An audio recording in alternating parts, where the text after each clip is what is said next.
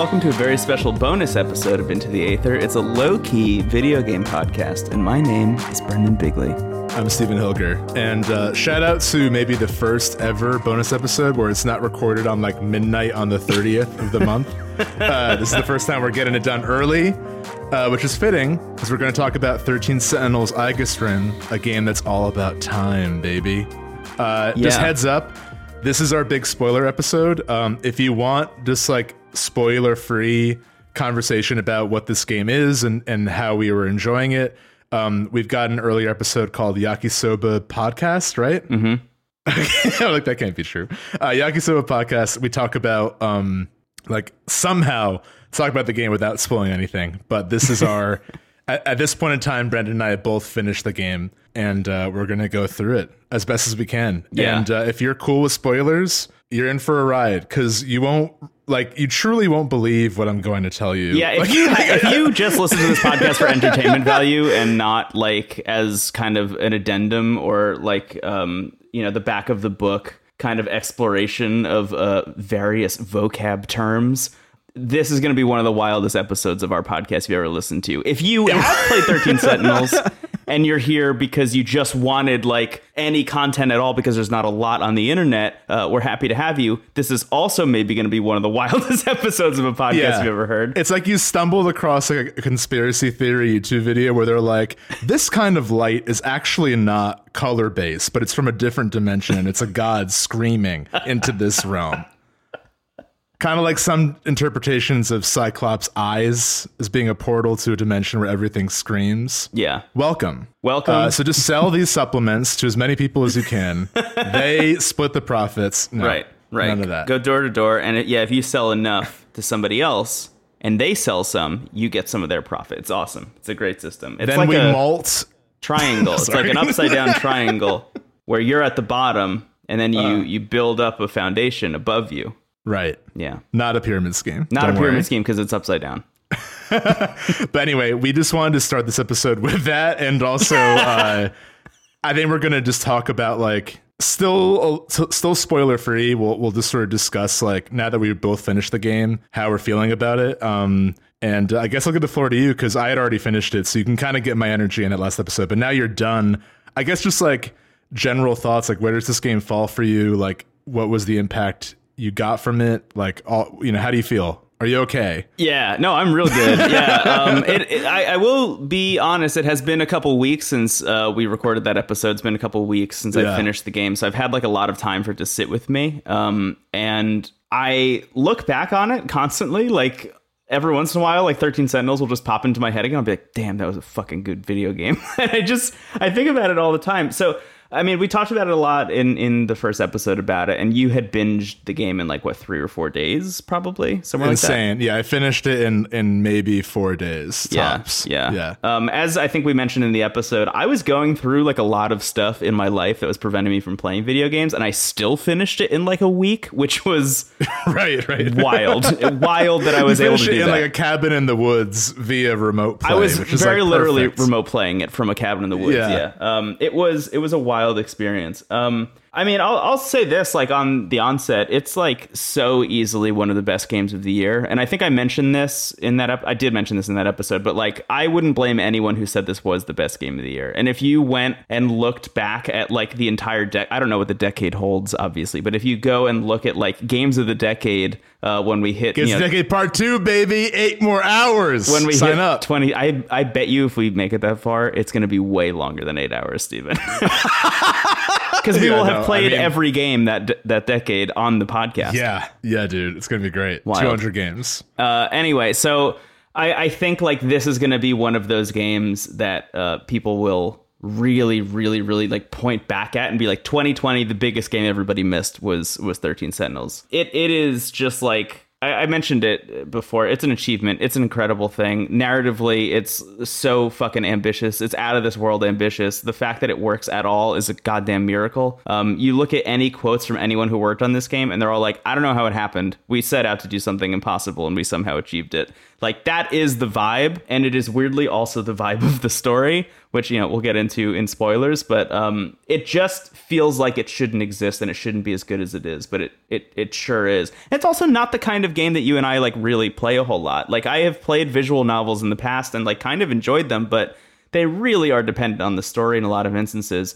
This one not only has the best story in any visual novel I've ever played, but also has these like fucking rad mech versus kaiju battles that you're playing, which a lot of the reviews, as you said, I think kind of knock the kaiju stuff down a little bit and say it's like the weakest part of the game. And like, maybe that's true, but I love them. And when you finish the game, this is not a spoiler, when you finish the game, they just give you a bunch of extra kaiju battles you can do. Like, I think it's 1,000. They give you just 1,000 that you can do that have no story attached to them whatsoever. It's just like, you can just continue playing this if you like it enough. And I did, dear listener and dear Steven. I played like another like 50 to 60 of them because they're just like so fun. I just like mindless fun to just like beat the shit out of kaiju in a big ass city. It feels like a game you would rent a lot on PS2, like the specifically the mech battles. Just the battle stuff. Yeah, I agree. Yeah, it feels like, and I think it aids the, without spoiling, I think there's a narrative reason for it feeling the way it does and for looking the way it does. Very much, yeah.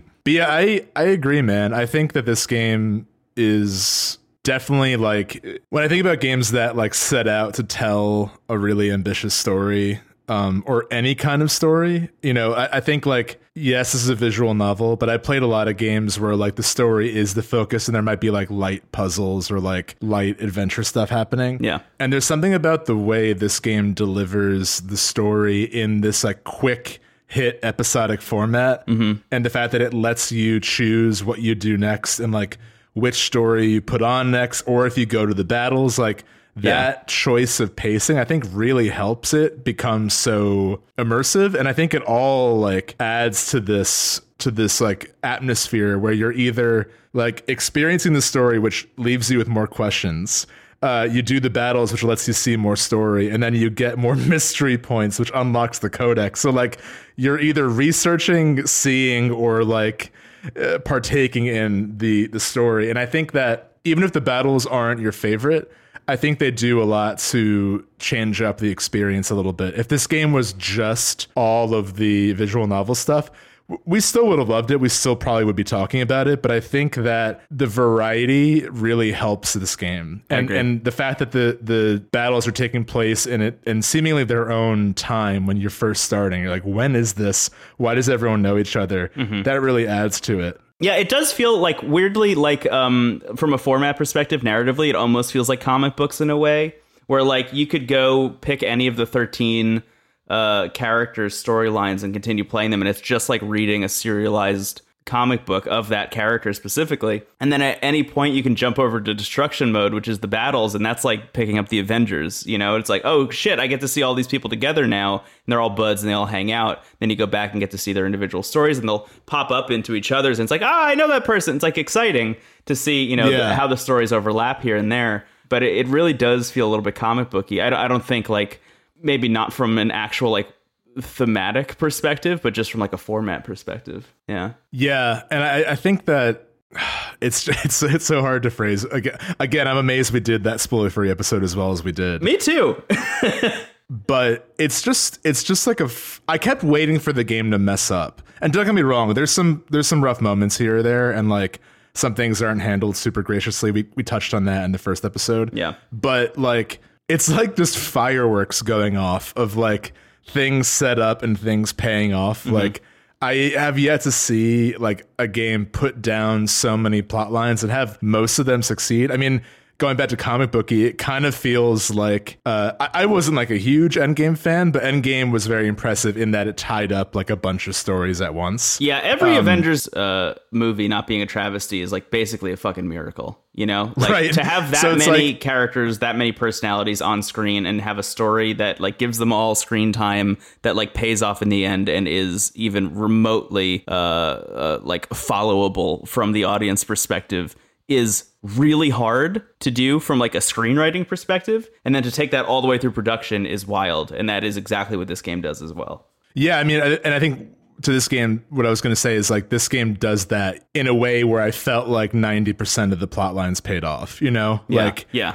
I think it itself is such a hard thing to pull off, like, okay, but to do it well, it's like shouldn't have happened. Yeah. And it's also just like a love letter to every piece of science fiction ever, which I think is also wonderful. Like, we'll get into it more in the story perspective, but we do mention it in our first episode about it. But like, this is pulling from just so many. I actually don't want to say any of the influences because it might spoil some stuff, but like it's pulling, like if you can think of a sci-fi story that has had any impact on society, like our society in general, it is referenced directly or is used to great effect in this game. And the fact that it does all of that and doesn't feel shitty, you know, like James Cameron's Avatar, for example, is a movie that a lot of people point at. Your nemesis. Yeah, and are like, okay, this is just like 3 different movies or stories smashed together and just feels like, you know, it's not original in any way, shape, or form. 13 Sentinels is able to take all those influences and mold them into something that is unique to itself.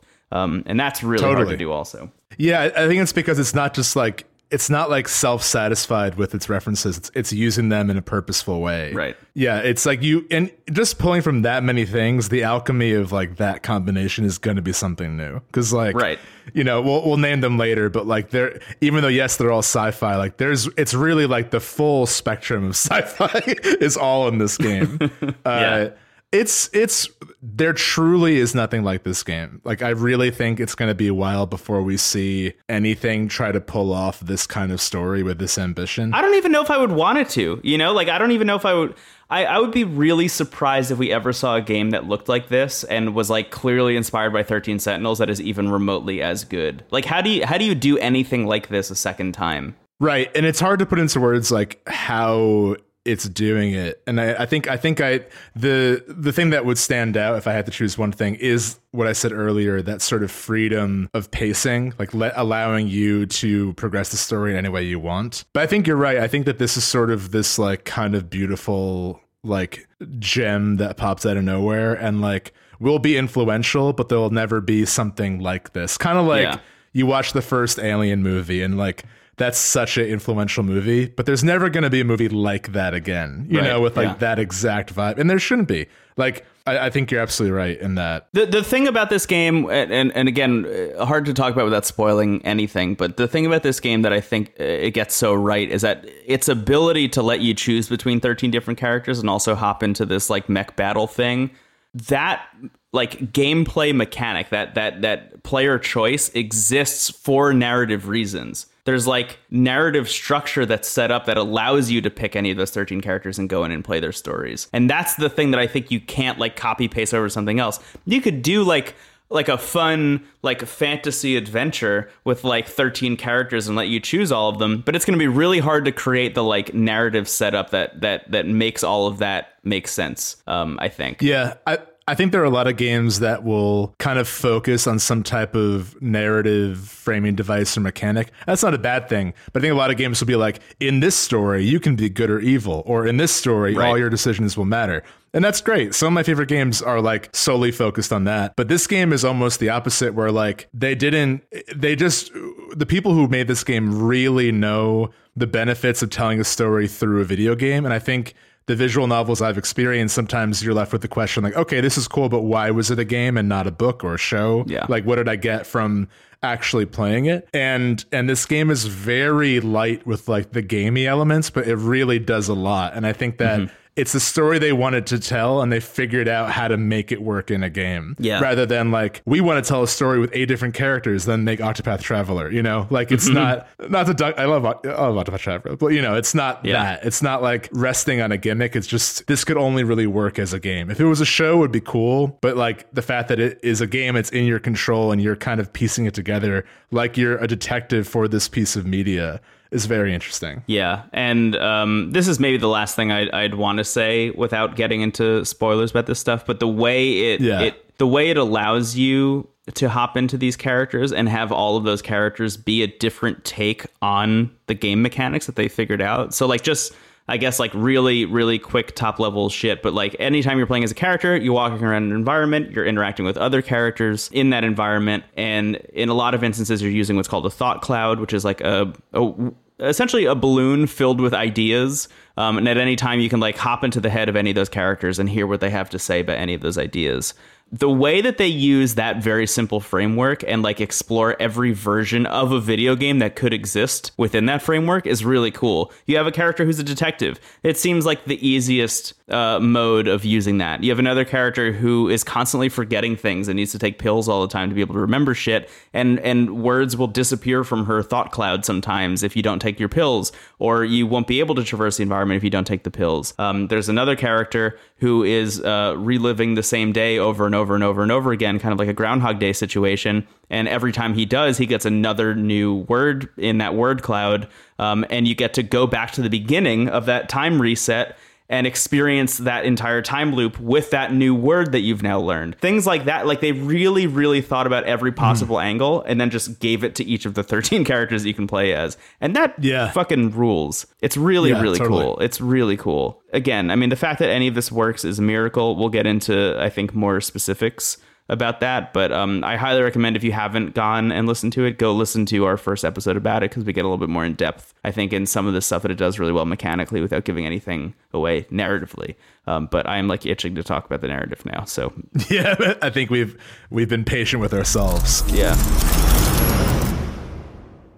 Okay, dear listener, last warning. We're going to get into spoilers now. So if you're not down to hear like tinfoil hat Brendan Steven try to decipher what this game is, you leave now, you're good. But for the rest of the episode, we've divided it into character by character. So we're going to like focus on one character, talk about their story a little bit, say what we liked about them or their story, you know, just sort of have like a loose conversation about all of them. But I think it will help us and hopefully help you and make this an enjoyable listen to kind of frame everything with, I would say, the twist that kind of like explains what this game is about. I'm so interested to hear what you think the twist is. Yeah. Because I think even that is up to interpretation. Totally. Because I mean, like, again, I said this in the last episode, this is the most twists I've seen in any piece of media.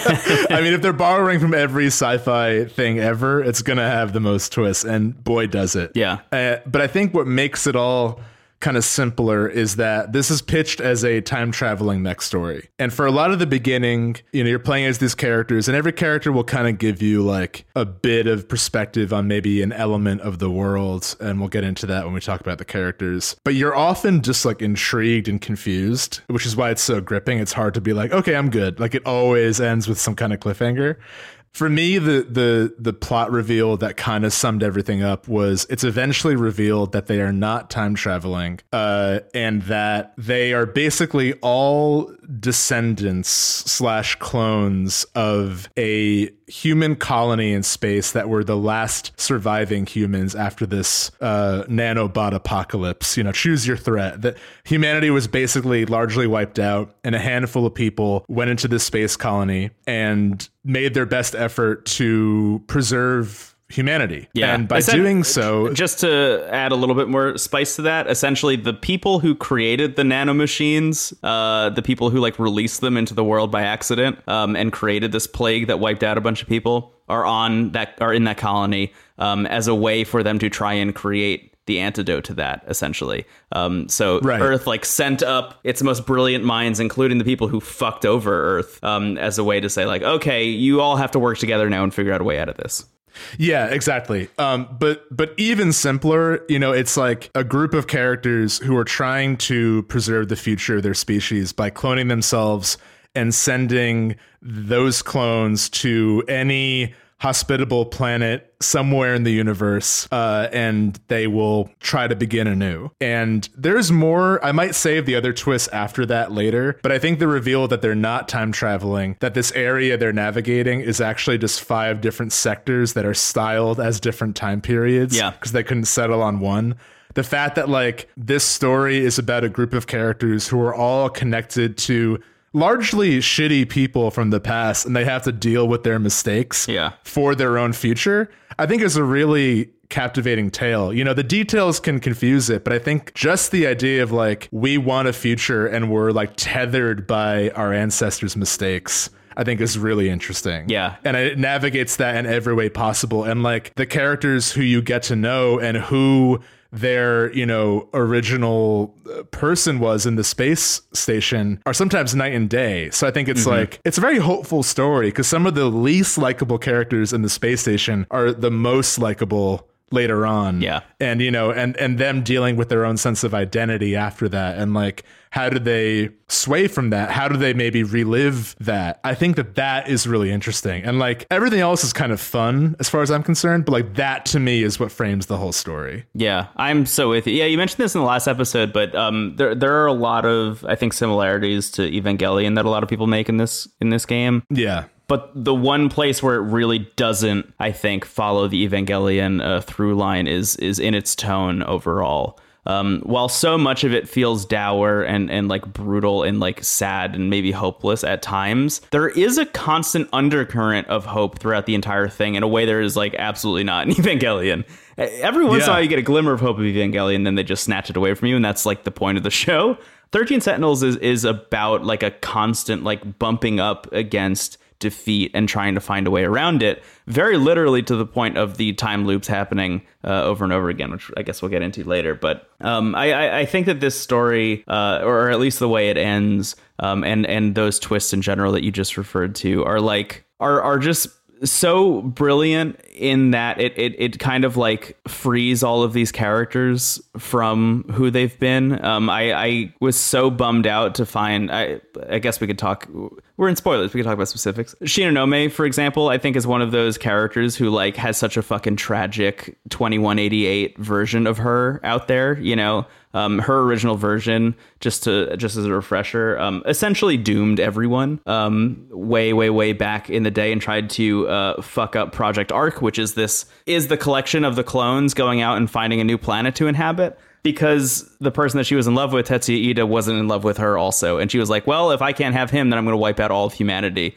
in general, which is big fucked. And when our version that we play as finds this out, she's like, oh yeah, absolutely not, full repudiation of that ideology, and is like, she actually comes clean to everyone at the end, which I really appreciated. She's like, I'm so sorry, but my original version was a big piece of shit and created a virus. But I think that is the most like concrete example of what this game is trying to do. I mean, it is so cut and dry, you know. It is like, I think, the most distilled version of what the game is trying to say, just in this one character who just has a very clean, like, old me was evil, but new me is cool. And like, that's great. Yeah. But I think like the more hopeful kind of like silver lining edge of all of that is this idea that like humanity is going to fuck up a lot because that's just who we are as people. But eventually we're going to do the right thing. There's this Winston Churchill quote that people have been saying a lot recently, about America specifically, but you know, we could apply it to, I think, humanity in total.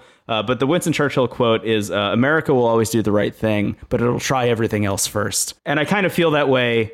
And I think the game feels that way about humankind in general. Yeah, absolutely. I mean, it almost has, maybe this is because I've been playing a lot of Hades, but it almost has like a Greek god aspect where like, there are all these people in the space station in charge of the future, but all their like petty personal shit is literally dooming the future. Right. And why do all those Greek myths exist in the first place? You know, they're just reflections of humans at the time anyway. And I think all of that makes the optimism of this game's finale really deserved. You know, the fact that like these characters explore so much of the world around them and themselves and their past selves and who they want to be, it really pays off. And I think it's beautiful. It's like my favorite part of the game was eventually seeing who everyone was. Because like they do that with some characters right away and you're like, what the fuck? Yeah. What is this? Yeah. And then eventually you're like, oh, everyone's got a 2188 clone, I guess. Yeah. Let's see him, baby. They're really creative with them, and we'll talk about that a lot when we get into the characters. But yeah, I think this game is great. I would highly recommend playing it. If you're here and you haven't, this maybe a little bit of spoilers sold you on it. But I just think it deserves to be championed more than it has been. Yeah, absolutely. We did manage to not actually spoil everything in that bit. So maybe this is like your clean break, dear listener. If you actually haven't played the game, but the things we just talked about are interesting to you, now is a good time to go and play the game. You're like 2188 clones. I'm sold. Yeah, let's start talking about some people. Is that cool? Do you want to do that? That sounds great. Let's dive into the 13 Sentinels. Yeah, I mentioned this to Steven before we started recording, but I imagine this is going to be a very loose episode because it is so hard to talk about this game in general, and to like try and force any kind of linearity into this story is like just wild shit, Yeah, I feel like we kind of said what we like think about the game already, and this is just going to be fun, Like I think we'll have a lot more to say about like everything that happens. I don't want to downplay the rest of it, but like yeah, it's gonna be good. Yeah.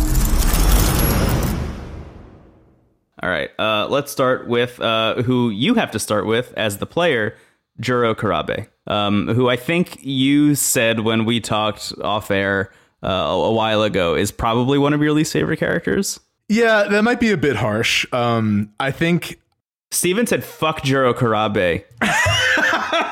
And then he spray painted it on the ceiling of his apartment. Well, you look at the cover of the game and there are the 13 characters all facing away, and Juro is the one facing the audience. So they're kind of billing Juro and Diori as like the main characters. And I think that's kind of to their detriment. Like I think that they as much as I love the writing of this game, I think that it falls into the habit of like making the protagonists like less interesting than maybe the side characters are. That being said, I think Juro's story is incredible, but he as a character is kind of a blank slate, but that also has narrative purpose. So, I think that I just was like more pulled when I was playing it. I was more pulled in the direction of other characters, but like Juro's story is wild, and I think his 2188 character is maybe one of my favorites. Yeah. So we'll talk about. Yeah, he has a really brief moment. Yeah, 2188 Juro we see very briefly and has like one of the greatest moments in the whole game. I think if I think I wrote this down, but if I recall correctly, he finds out that the daughter of one of the other people in the colony is stuck outside of the colony and is like potentially sick. And who is it? Who is running the colony? I think it's Hijiyama. Hijiyama is running the colony at the time, and he's like, you can't go outside and get her. And Juro's like, well, I'm going to fucking do it anyway. And he risks his life to go out and save her. That person is Megumi. It's Megumi Yakushiji, who like becomes the love interest later, which is awesome. It's really fun. It's a cool idea. But it turns out he's like a major in the military, whatever's left of the military in this colony. I mean, I imagine it's like 5 people total. Yeah. But yeah, Juro's a really interesting character. So like the whole thing with him is that he's a student. It's 1985. He's a student. He loves B movies, like kaiju shit in general. And he hangs out with his friend who's named Kyuta Shiba, who, like, honestly, when I first met him, I was like, he is the protagonist, not Juro. Because interesting. Kyuta just has like this really like fun, kind of laid back, like anime protagonist vibe. And Juro is just like, I don't know what I want to do today after school. Yeah, he's actually very Shinji-esque in that he's kind of like very reactionary and doesn't have like a lot of agency. Yeah, Kyuta's the one who's dragging him around to do shit. But the big thing with Kyuta is that he has these VHS tapes that he's constantly giving to Juro, and it's like, hey, you want to watch this sci-fi movie? It's pretty fucking wild, and he keeps giving him these sci-fi movies that are like absolutely absurd. What Juro doesn't ever really like consider at all is that every time he tries to watch one, he passes the fuck out and has a wild dream, which is hilarious. Yeah. But yeah, I don't know. So like we're in spoilers. We can talk about this stuff. Juro ends up finding out eventually that Kyuta Shiba is Juro Izumi, or is Juro Izumi from like a loop or 2 loops ago, who is essentially like an AI version of another Juro that existed 1 or 2 loops ago, who is giving him these VHS tapes. They are actually his old memories, and he's trying to implant them into Juro Karabe to try and take over his body eventually. Yeah. Just like wipe Juro Karabe from the brain and replace it with Juro Izumi from 2 loops ago. A wild thing. An absolutely wild thing. We haven't even mentioned what loops are. Do you want to talk about what loops are real quick? I think this is exactly... You got the floor. Yeah, this is exactly how I wanted this episode to go. It's like, oh yeah, loops. We warned you. This is going to be how it is. Yeah, this is... Sorry. No, you're doing a great job, honestly. Here's the thing. This colony is shooting through space looking for a new planet. The closest planet that we know of, I mean, the closest planet they talk about in the narrative is 12 light years away, which means it's going to take like tens of thousands, if not hundreds of thousands, maybe even millions of years to reach a planet that is inhabitable. So apparently what's happening to these kids, there's actually... The game is called 13 Sentinels. There's actually 15 Sentinels, which they don't really talk about a whole lot. But these 15 clones are getting sent through space in these like gestation pods. And whenever there's a loop that happens in the timeline, these clones in these pods are getting destroyed by the nanomachines within them and then rebuilt back up and then gestating until they're 18 years old again. So essentially they'll hit 18 years old and then get like destroyed and die and then get rebuilt again. And then they'll try and re-implant those memories. It is a horrifying idea. It is like really, truly scary. But this was like kind of the only thing they could think to do to like allow a human to grow and be the right age by the time it hits a place. Because like, say you hit the planet, but there's 3 years left. You could just like orbit the planet and let the clone grow for 3 more years or something, I think is the idea behind that. Really terrifying. There are a couple characters who a few loops ago realized what was going on and figured out a way. They actually, there is, I think it's one of Iori's dreams and one of Juro's dreams and one of Shu's dreams, I believe, are all going back 2 loops, and you get to watch as 3 of these people realize what's happening and find a way to send themselves into the next loop before they get deconstructed and rebuilt. So there are multiple versions. We haven't even mentioned it's a simulation. It's a simulation. There's not actually. So do you mind if I add my 2 cents to that real quick? Let me just finish this bit and then yes. Okay, sure. This whole thing is a simulation. Sorry. This whole thing is a simulation, and a couple versions of these characters have figured out how to send themselves into what's like a kind of computer sector. We'll talk about that later. A computer sector to kind of like copy and paste themselves into the next loop. So essentially, let's just imagine a Roller Coaster Tycoon theme park, right? 3 of the guests in that theme park have figured out how to jump from that theme park to another theme park in a different save file after you've destroyed the first one. And the implications of that are kind of what set off the plot of this game. Now I'll give the floor to you. There's like way more to discuss, but I'll give it to you now. Yeah. I think we'll probably talk more about the simulation aspect later, because that is the last plot twist that they share with you.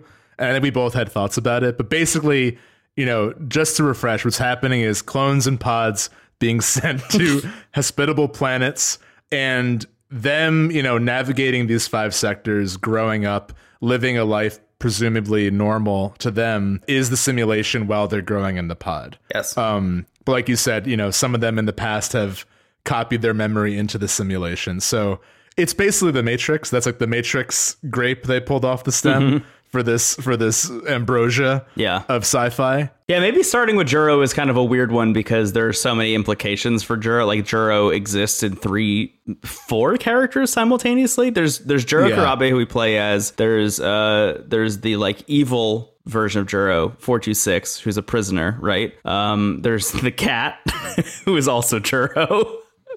And there's Kyuta, who's also Juro. Yeah, which is there's a lot of Juros. So maybe saying he's my least favorite character is a little bit much, because there are a lot of Juros. But Juro Kurabe is purposely a blank slate to the rest of them. Yeah, because they're all kind of trying to take him over.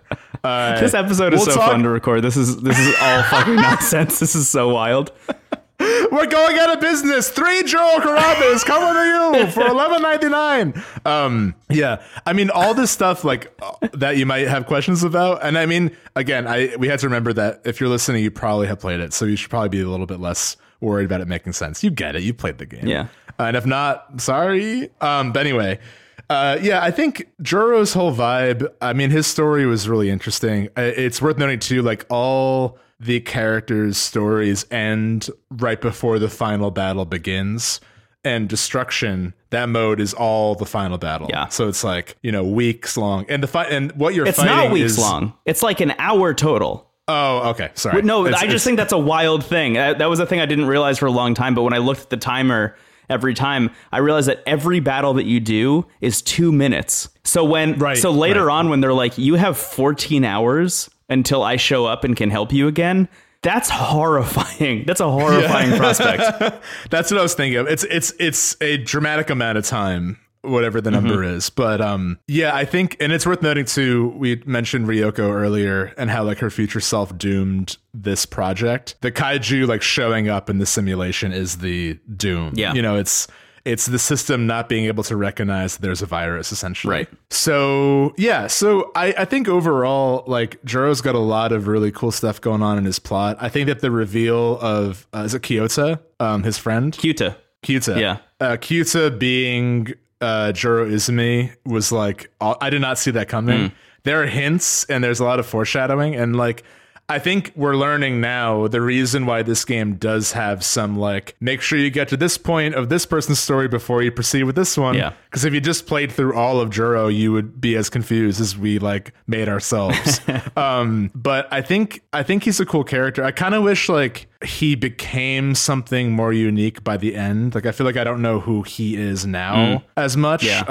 Actually, there's a little bit of that, but I just think, like, the version of Juro Izumi who is in, what is it, 2024, I think, or 2064, who's in that battle, and has to get sent back. That, I think, is a pretty good idea of who he is. Honestly, like, that version of him, like that Juro Izumi that exists before they have to change his name to Kurabe, along with the 2188 version of Juro Izumi, I think are, like, actually really good templates for who Juro Kurabe is or is going to grow up to be when he, like, is able to be a fully functional person again. That's a great point, because I think that's the Juro that Megumi, who we'll talk about later, is, like, really hoping to bring back. Yes. And I think who he eventually becomes in the final scene. Yeah. The Kyuta is not a real person thing I clocked, like, way early on. That was wow. I was, like, so sure that he wasn't real for so long that when it happened, it was just like this. It wasn't even like, okay, I saw this coming. It was just this beautiful cathartic moment where I was like, yes, give me all the reveal. Yes, I love this. I lick it up. And that might be solely dependent on, like, I mean, you're an observant guy, but also, like, maybe the order of stories you played clued you in earlier to that. I mean, that's the thing I talked about a lot in the last episode is, like, there are so many moments in this game that are reveals that are beautifully spaced out and present in more than one character's story. One of the ones we'll talk about is the reveal of the identity of a robot, I imagine, is one that you're very interested in. That's in, like, three or four different people's stories. That exact line that reveals that identity is in, like, 3 or 4 people's stories, and any of them, if you play any of them, you're going to have a holy shit moment, which is really cool. Totally. And just like that, the Juro Kurabe storyline revealing that Kyuta Shiba is actually a fake person, that is, like, very present in a bunch of different stories. Because if you're observant enough and you realize at certain moments, oh, I'm actually playing through, 4 days ago when this thing happened, you'll see Juro in the background, of that scene and realize that there's no Kyuta there, or if for a while you're playing and you're just like, why is Kyuta not in this class at any point? Eventually it'll click, like, maybe he just wasn't real the whole time. I started to doubt myself when I realized that loops exist and things like that. I was like, okay, does Kyuta only exist in this loop that I'm playing as, what I'm playing as Juro, or, like, what's going on here? But eventually it all clicks. There's a moment in Tomi Kisaragi's story where you hear Juro in the background saying all of the things that he says the first time you play as him. Yeah. But waiting for responses. Like, you hear him pause and wait for Kyuta's response, which is wild. Really good. I as much as I agree with you that, like, Juro is kind of this, like, weird, like, blank slate, kind of, like, maybe not best foot forward situation for the video game, I think, like, by the end he becomes a really interesting character. I agree. Yeah, I think that's right. And I think my note on that was more a testament of, like, how much I liked everyone else rather than, like, how I disliked him. He's just sort of like, he's the Doug Funny to everyone around him in the beginning. Yeah, right. But yeah, I think with Kyuta, the big hint I got where I think it kind of glazed over me, but in retrospect, I, like, put it together, was when you're at Amaguchi's apartment and, like, when you go there as Juro, he's like, oh, I want to play Atari. And I'm like, there's just no one there when you're there as an Amaguchi story. Yeah, Juro, I mean, I think that there's a reason they like lock his story, the second half of it off for a while. But I agree, it might not, like, I think this game did have a bit of a slow start for me, and I think it kind of needed to. They couldn't have dumped all of this on you at once, and they couldn't have like thrown their most interesting characters at you right away. Yeah. So yeah, cool stuff. Do you want to move on to the next character? Yeah, let's move on. Thank you for everything, Juro. Thanks for saving the world. Thanks, Juro. Thanks, Juro. As we end all of them. Thank you, Iori. Thank you, Megumi. Iori Fuyasaka. Iori. Cannot stop sleeping in class and at the nurse's office. I think Iori, similar to Juro, they're both being billed as like the two protagonists. But they're also like more defined by their other selves. Just like there are 8 million Juros, there are roughly 12 million Ioris. There are so many Ioris in this video game. I think my earlier complaint about Juro, like not being sure who he is, I think you kind of sold me like in the final scene and remembering the 2044 Juro. I kind of wish there was more of that Juro so I could have like a stronger template of that in my head. Yeah. But I feel like Iori, they actually didn't give like a new identity. I agree. By the end. I very much agree with you. Yeah, she's just a person who like has friends and sleeps, which is like a real bummer. Yeah, because the moments in which you do get some of her characterization, like when she's hanging out with her friends, one of my favorite bits about Iori's entire plot line is this bit that you play over and over again where you're hanging out with your friends, Miwako and Tomi, and you're deciding what to eat. And depending on what you decide to eat, it'll like radically change your and everybody else's lives. Yeah. I love that as like a narrative exploration. Totally. I think that was a really interesting idea, but also within that you kind of learn a little bit more about Iori and like her likes and dislikes and what kind of person she is. And I it all felt like set up for something that didn't super pay off with her, because then the focus really gets placed on Morimura, who is the school nurse and is also Iori. Right. So my thought with Morimura, by the way, as I started to click that the two were the same person, was that Morimura was when I still thought that this was time travel, was that Morimura was just Iori but grown up, and that Chihiro, the younger version that we see walking around, was actually the younger version of her, who has been like ripped out of her timeline and like put in this one. So I thought that we had young 18-year-old and adult Iori like all living in the same timeline for some reason. Like everyone had converged on 1985 because something really special was going to happen there. And I was so curious about what it was, not realizing that these were all just clones still, and not realizing that none of this was time travel. But yeah, the moment that like sold me on this game though, like really, like I was enjoying the game already, but the moment that sold me on the game is when she runs into Sekigahara, and you get the cute guy thought for your thought cloud. And then as soon as I opened up the thought cloud and there's just a button prompt that said consider cute guy, I was like, this game fucking rules. I will buckle up my seatbelt and I will do whatever you want, video game, because this is the funniest button and prompt I've ever seen in my life, and I'm so ready to see what else comes up. It ruled. I think Iori's story is fun, and I mean that group, Kisaragi and Miwa, what's her name Miyoko, again? yeah. Miyoko, like they are fantastic. Yeah. Like those two are like easily some of my favorite characters in the game. So like another Doug Funny scenario, which is kind of like the Leonardo amongst Donatello and Michelangelo. Yeah. But yeah, I just was waiting for her to get that big moment because I wanted to like, we get so much Morimura, and there's multiple Morimuras as well. Mm-hmm. There's like the 2188 Morimura, who is basically responsible for the outbreak of nanomachines. Mm-hmm. Like, she kind of doomed the world and is trying to, redeem herself and redeem humanity. And she is actually like that Morimura is the young one, which is like one of the bigger plot twists later. Right. Like she's the like kid that grew up with Miura in the 40s. I'm gonna have another beer. But anyway, I was waiting to, because Iori has this like sudden love at first sight with Sekigahara, and I was like wondering why, because I feel like a lot of the romances in this game are like tied to the past or they're defying the past. And they never really, I mean, I like them together, but I never got why. I kept waiting for like the reason or the twist, but she just felt like one of the more underwritten characters by the end of the game. But I still really enjoyed her story. Yeah, I mean, there is the weird dramatic irony of her like running into and then immediately falling in love with the person who like brutally murdered her by exploding her space colony vestibule. Like I guess there is that. Sekigahara is I mean, his past self is like just a straight up hitman, you know, like I love that there's like 18 people in the whole colony and one of them's a hitman. Yeah. Right. Like, there were 19 people yesterday. Who did it? It's like that quest in Oblivion and the Dark Brotherhood where you have to go to the house party and like yes. They're all like, ooh, like who's the murderer? And like I'm in Argonian with like a black hood and dressed in Dark Brotherhood shit. Dagger. Yeah, right. And they're like, is it you? I think it's the guard.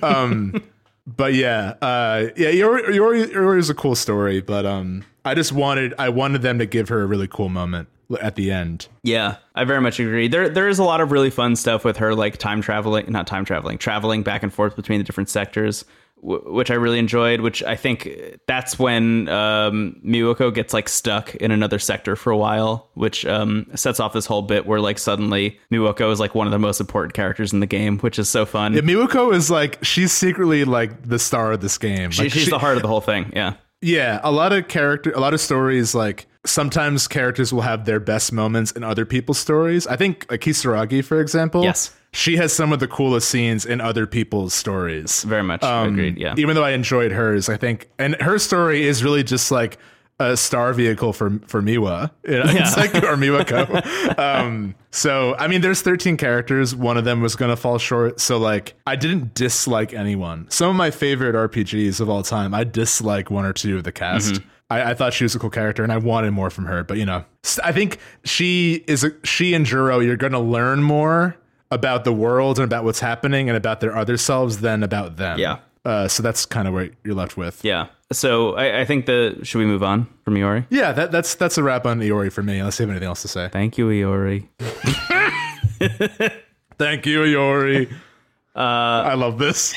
Let's move on. I was so nervous earlier about making everything make sense. Now I'm in. Thank you, 13 Sandals. Let's do it. Yeah, honestly, this episode, I think it's just going to be like, it's just like a lesson in letting go, you know? Oh my God. I love that. Yeah, let's do it. Let's let go. I very much let go at this point. Thank you, Iori. Thank you, Iori. Let's move on. Sekigahara is the next person I wrote notes for, and the next person we should talk about, because it kind of makes sense considering he murdered Morimura in 2188. He's got like a very sci-fi ass story. You know, there's like Looper, it's Blade Runner. DNA it's like going on. It's Blade Runner. You fire a stunner. You like set to stun a man in black, and he says resistance is futile. Yeah, like they're going all out with their. Yeah, he has a talking motorcycle that he rides around.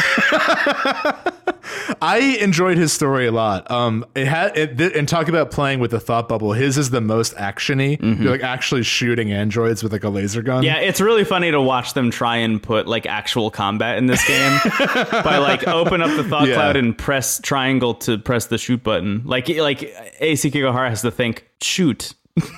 Yeah. Right. Talking motorcycle, shoot gun, android near me. Yeah. There is one point I was stuck at for like, no joke, 5 minutes. There was one point where like there are two androids and you just have to stand in the middle, and then Tomi comes in and saves you. But like I kept trying to figure out what to do, and it took me like 10 minutes or 5 minutes or however long. Time is irrelevant, especially in 13 Sentinels. Mm-hmm. I liked his story. It opens with like he has a recording of himself being like, you're in the wrong dimension, like you're not supposed to be here. Yeah. And he is one of the characters, I think, alongside Ryoko and a few others that like have a very close tie with like the last loop. Like he learns that he may have been responsible for killing the nurse Morimura. Like his first scene is like at the scene of the crime. Yeah, he wakes up in an alleyway with no memory and finds Morimura dead in the alleyway, and like his gun is there next to her, and he's like, oh shit, yeah, I definitely did this. Of the archetypes, I would say there are like four like tough tough characters, and he's one of them. And I enjoyed his story. It wasn't my favorite, but I always looked forward to the vibe of his plot because it was so different from the rest.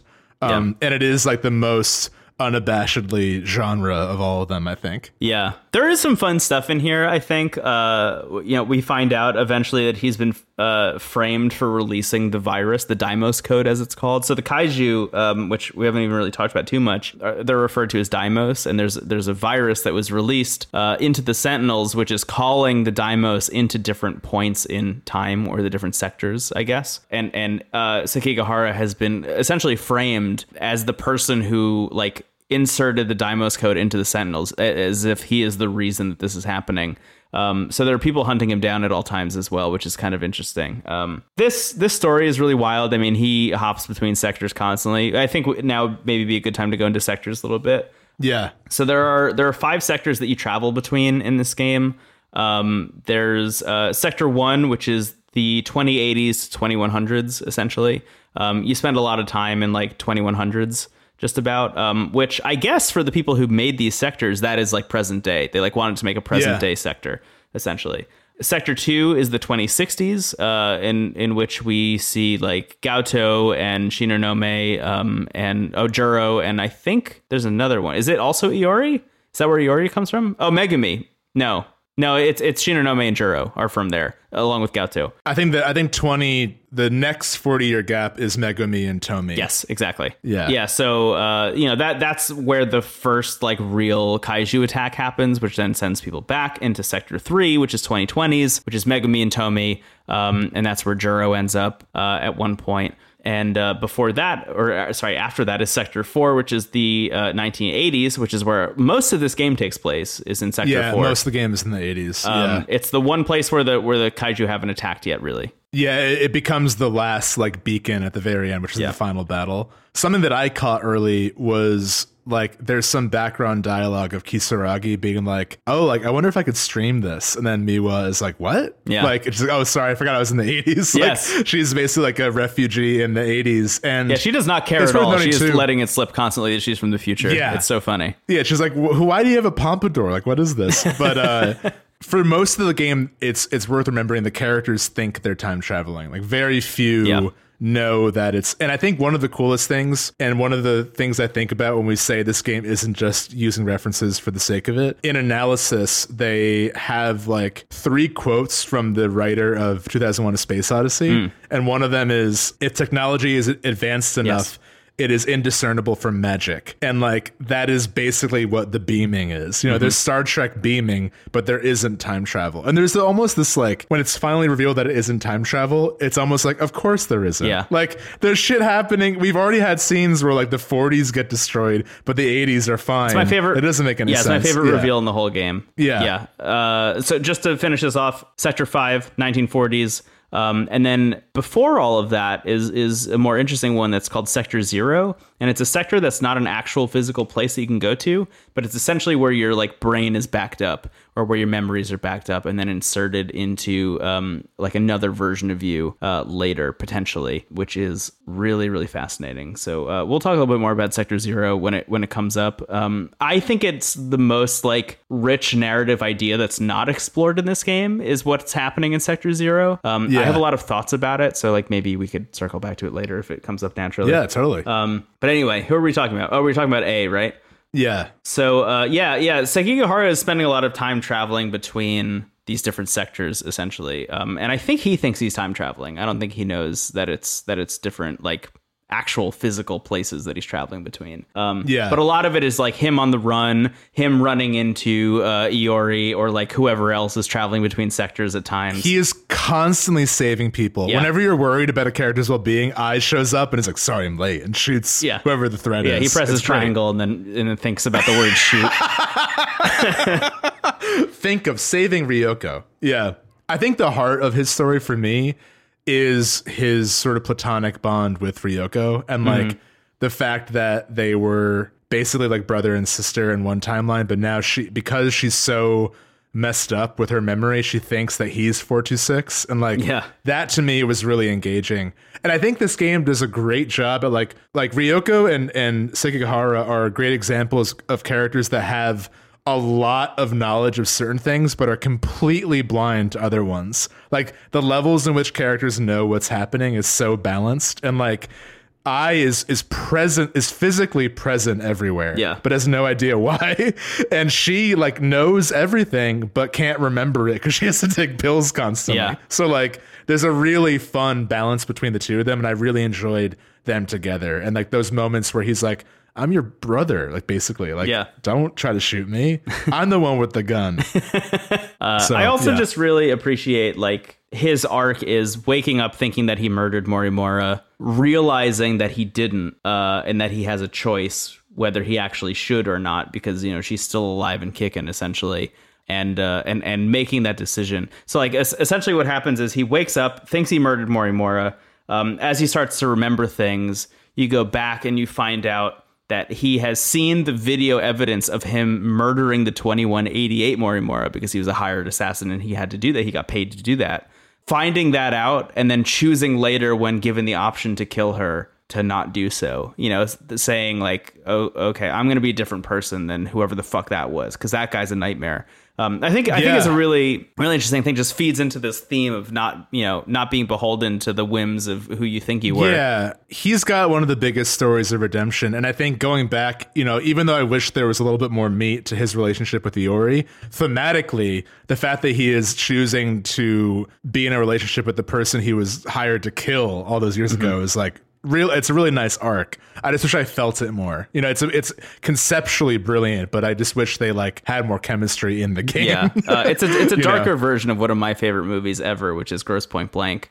Which, for those of you who are fans, that's a good reference. Anyway, do you have anything else to say? Oh yeah, I'll say one thing. Sure. We haven't really talked much about the mech battles. He has my favorite kind of mech.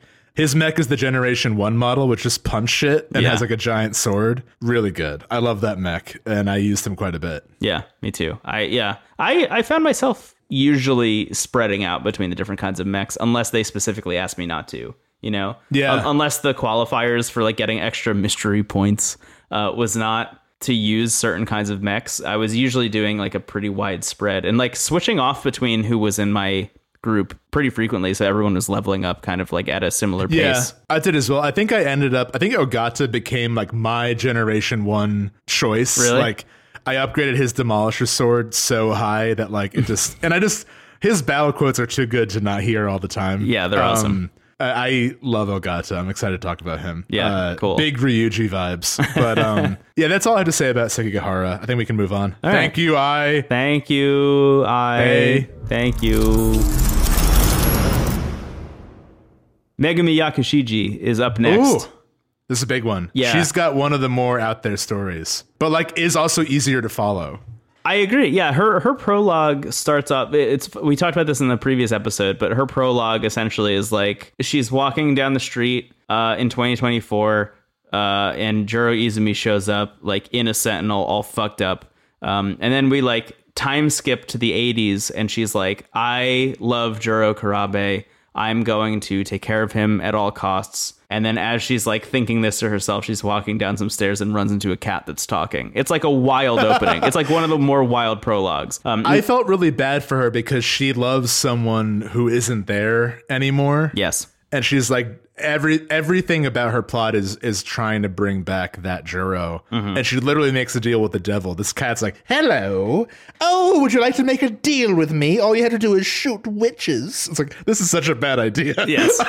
But like, yeah, most of her plot is kind of like, I thought it was really one of my favorite stories, I think.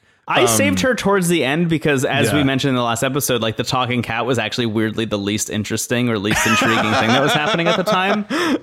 And I'm kind of glad I did because she does. I think you're right. I think she has one of the more interesting stories overall because it's like weirdly the most tragic, I think, for the reasons you just described, but also just like seeing when you've played every other character like I had at that point, seeing her go and shoot them all with a fucking gun was so sad. It was so brutal. Until you realize the then twist upon twist until you realize the twist of the gun in general, which is actually a positive. Yeah. So basically, I guess just to explain that or to talk about it, it's never really like it's like, okay, this is probably somewhat of a bad idea. The cat asks Megumi to shoot pretty much every major character in the game with this magical gun. Yeah. That like kind of stuns them for a bit. I love he's like, it's a magic wand. And she's like, why does it look like a gun? And he's like, did you think it had to be a stick? Like a lot of things can be magic. This one just happens to look like a gun. And basically she's shooting everyone with basically the ability to summon a sentinel, but it's going to make the showdown with the kaiju much harder. Yeah. But the final twist is that cat, you guessed it, Juro fucking Izumi, and he is basically like everyone from that space shuttle has a different take on now what they should do with this never-ending kind of purgatory. Yeah. There's some characters who want to just keep doing the loop. Some want to end the loop. And Izumi, despite being kind of like an anti-hero in some ways, wants them to have a chance. Yeah. And the only chance they have is to make it as hard as possible. But literally, what that magical gun does is it lets you level up your mechs. Mm-hmm. Whenever you fight kaiju and you get, data chips or whatever, like that thing, that code you shot into them allowed you to get better the more kaiju you fought. And it's just like, it's so brilliant. I mean, it's revealed later on that like the code that's in there is literally copied from the video game. Like, yeah, I thought it was funny. And it ends up like dooming humanity. Yeah. This is exactly what I'm talking about when I say it would be so hard to make a game inspired by this and have it make sense. Because like things like this, like having the battle system and the upgrade tree exists narratively in the work like this is like that having that shit so interlinked with one another is the thing that's going to be hard to replicate, not the like having 13 characters and letting you choose which one to play as, you know? Yeah, but I thought I totally agree. And with Megumi's story, it just kind of gets more and more, it builds up very nicely. It gets more and more tragic, and she gets more and more conflicted with like who the witch is. Like, it's Tomi at one point, her friend from the timeline, like the last person who like knows who she is. And then of course he's like, I love the way the cat's like, oh, and you're the final witch. Like, of course she is.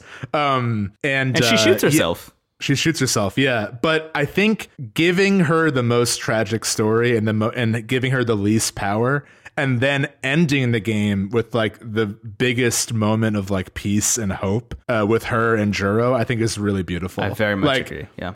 Weirdly, we'll talk about the end of the game now, but you break out and the pods open, and it's from Juro's perspective, and like they're naked, which at first I was like, all right, Vanillaware, like, can we chill? But honestly, what ended up happening later was like this really beautiful like Adam and Eve vibe, and like the art of the world, like them finally leaving the pods and leaving this left to right perception of reality and like seeing what the world looks like. It's beautiful. Like it really feels like you're in the real world suddenly. It's extremely moving. Yeah. Yeah. I was so surprised at how like brought to tears I was playing the end of this game. It's a really nice ending. And the epilogue we'll talk about probably later, but like that moment with her felt deserved because she was given one of the more harrowing stories. Yeah. Yeah, one of the things I find so interesting about Megumi is just like, I mean, obviously beyond this desire to just like have Juro Izumi back, even though that's never going to happen. It's this. I actually just forgot my whole point, so maybe we should just move on. Shit. We were talking about the final moment with her, the tragedy, the cat shooting. Oh yeah, I think it had something to do with the overall plan. Oh yeah, one of the things I find really interesting about Megumi's story in general is just this concept that like there are two ideas at play in the world at the moment. One of them is like we should escape these loops via ending them forever. Like this is an ongoing tragedy to have these loops exist, to like have the kaiju come and like wipe everybody out and like destroy these clones and build them back up is like fucking horrifying, and we should just stop it. Like we haven't earned this as a race of like of beings. Like we as humanity should just end because we had our time and that's it. Like that's one of the philosophies driving some of the major characters in this game. And the other side is the Morimura side, which is the Operation Aegis, which is like if you can set off all of the what are they called, the like center things? Oh yeah, the like activation points or whatever. Yeah, the activation points. Yeah, when you set off all the activation points, it will send kind of a note out to the big AI that's running all of the simulation. Universal Control. Yeah, it's called Universal Control, and say like, hey, there's a fucking virus in your program. You should really wipe this out. This sucks. Which will hopefully clean the kaiju and allow the loops to keep happening.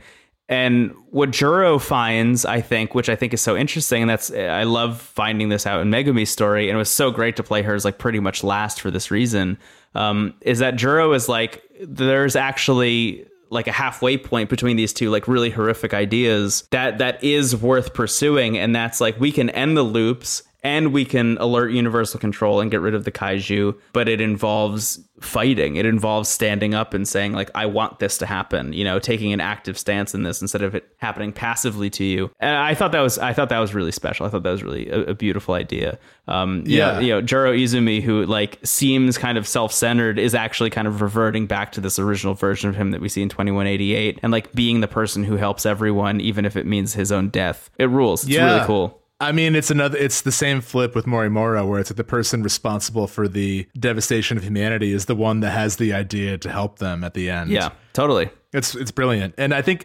honestly, if I had to choose, like, if you could only play through one person's story and observe the events of this game, I think it would be Megumi. Not to say that she is like my favorite character, my favorite story, but I just think she gets the most observation of everyone else. Yeah. Like you see other characters, you run into them in moments with the gun. Like if you're going to make a movie of 13 Sentinels, Megumi is the one. Because she's also there at the end. It ends with her and Juro. Yeah. So like it feels weirdly central. And you got a talking cat. What's not to like? You got a talking cat. He's got a great voice.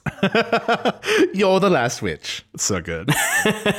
Yeah. Did you play this with English voices? I did. Yeah. I was debating which to choose, and I was like, I made a switch between, kind of like you do. It helped that half the voice cast is from Three Houses, so I recognized immediately a lot of voices. But yeah, the vocal cast does an incredible job, and the cat is like perfectly hammy. Yeah. My plan originally was to switch between English and Japanese, like do an hour of one, do an hour of the other, and then, commit after that. I ended up just playing the whole thing with the English cast because they were so good. Yeah. Really well done. Incredible. I guess that's it on Megami. I'll say too, my favorite support mech of the 4th generation models, she had the coolest moves. She could like regenerate shields and like a few other moves. Yeah. Used her all the time. I actually brought Megami with me to the last fight because her mech is so fucking cool. Yeah. Yeah. I will say like my usual strategy is like just get the 2nd generation and put turret guns everywhere, sentry guns everywhere. Yeah. Anytime they can move, put a sentry down. Yeah. Yeah. Yeah. But Megami was a good mech. Yeah. Cool. Thank you, Megami. Thank you, Megami. I'll like to say that 9 more times.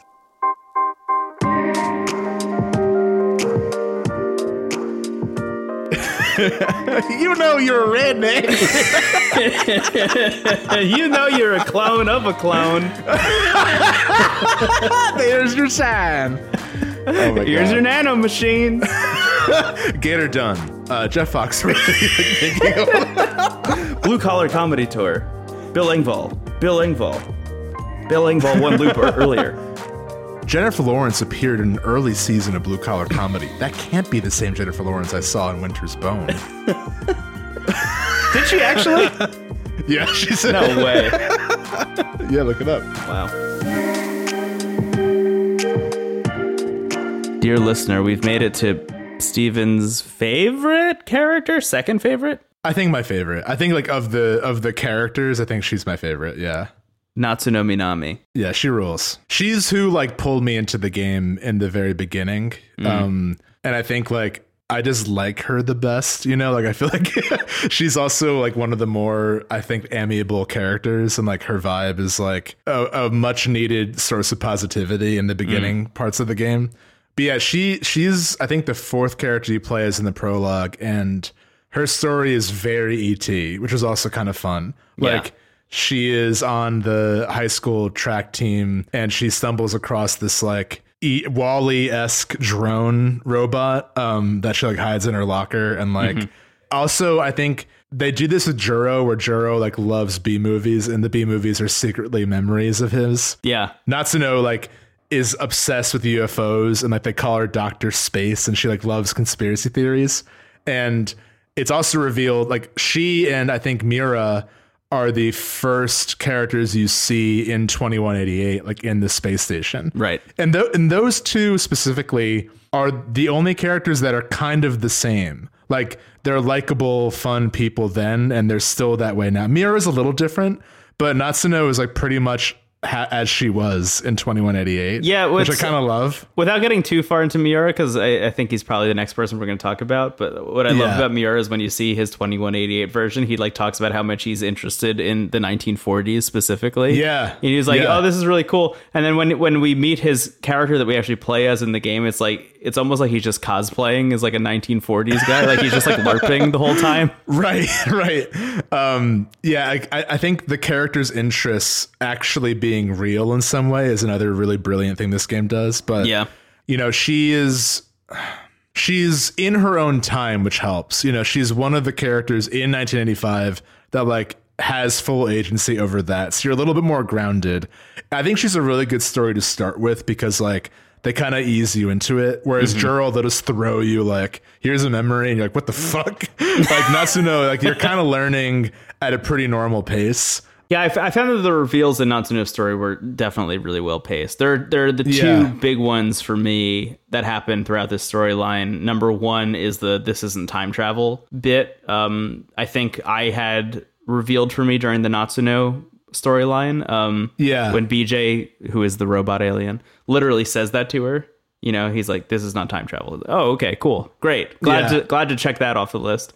And then the second one being the reveal of who BJ is. Yeah, who is Miura from the future. From one loop ago, specifically. From one loop ago. Yeah. I thought it was the Miura from like the space station who like put his AI in that robot. It is it's one loop ago Miura who put himself in the Sentinel to escape the whole deal. Gotcha.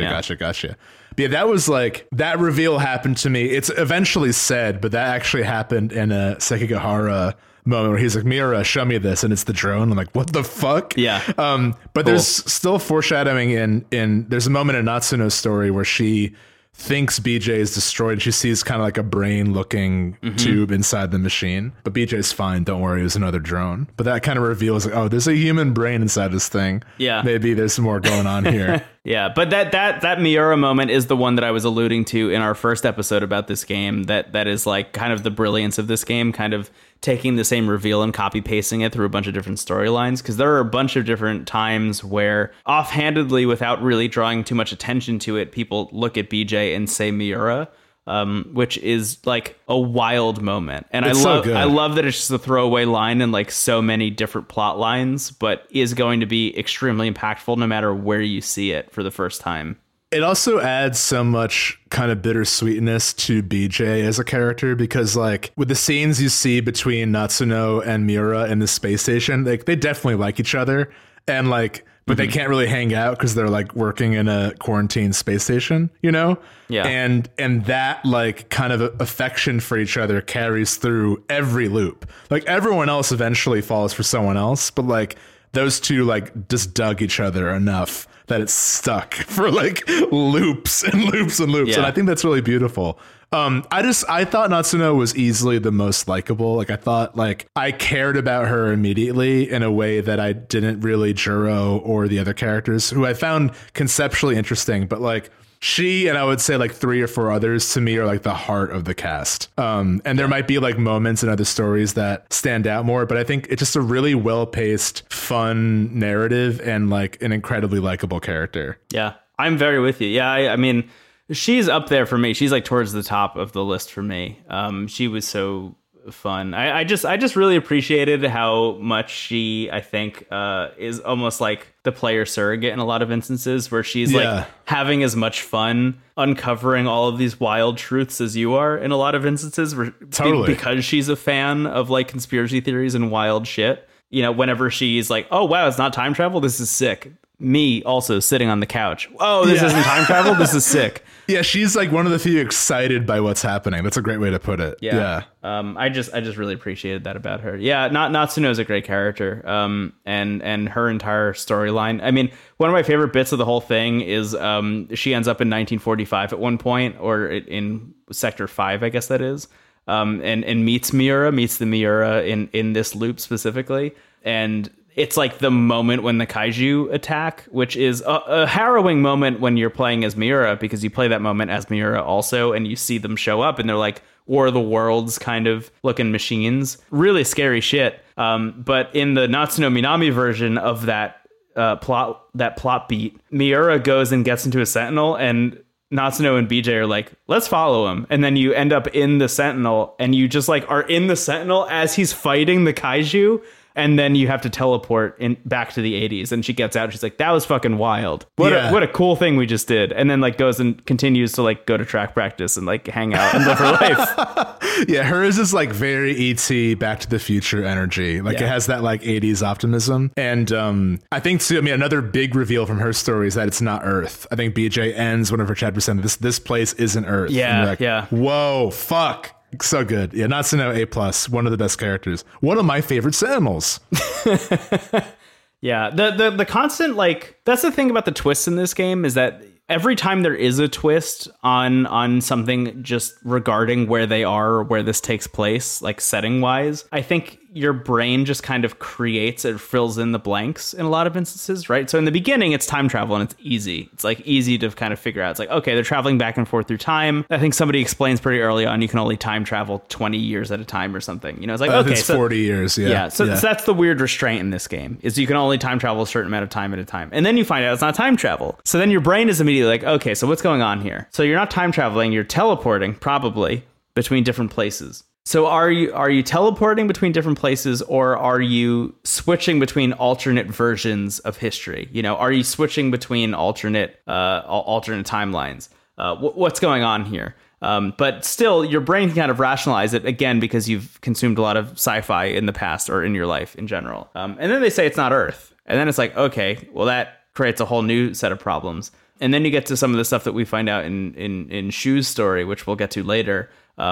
Which, like, I think was the moment when I pieced together what was happening, or what I thought was happening, until the final reveal. Like, as soon as Shu's thing happened, it was like, yes, I get it. Yeah, that's the thing. Like, as imparsible as it is to explain, like, the game reveals the rules so well. And that's kind of why I wanted to frame it with, like, what we opened the episode with, because that's what the story is. They knew that going into this game, and everything else is just leading up to that reveal. Right. I also think another moment in Natsuno's story that I really love is the reveal that Yuki was her mother in 2188. And like, there's this record, because I think Miura's like, I'm from the 40s. What are you talking about? And BJ's like, incorrect. I'm you, motherfucker. And here's like, here's a video of me Skyping with my crush Natsuno, and her mom being like, what are you guys doing? And like, it's a cute moment because it's like, you know, Yuki, I think, mentions that they're seeing each other, and like, there's already chemistry between Miura and Natsuno, like, now, which, like, I feel like a lot of the couples in this game, like, sometimes aren't given time to develop, but those two are. And I think them seeing that they were together in another life, and that Yuki is her mom, is like, whoa, what? That was a really cool reveal. And like, I love the art of them in the future. It's like beautiful. And like, it just, that whole moment stood out to me. One of my favorite moments in the game. Yeah. Natsuno specifically has like a very original trilogy Star Wars, like X-Wing kind of vibe outfit wise, which I really appreciated. As soon as I saw it, I was like, this is just Star Wars. Which is cool. Yuki's got a very cool like suit, like an 80s like blazer. It's great. Really good fashion. Yeah. Yeah. Trends come back around, baby. 2188. What's crushing in 2044? Yeah, I think that's probably all I have to say about Natsuno. You could tell that I was a big fan. Thank you, Natsuno. Thank you, Natsuno. Every time we do that, we realize how much it sucks, but we can't stop.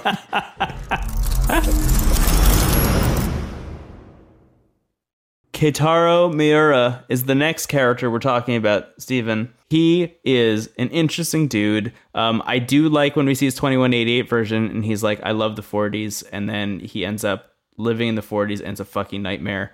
He has a little sister named Chihiro, who we have already discussed. Turns out to be a clone of Professor Morimura with the memories of 2188 Morimura implanted, correct? Yeah.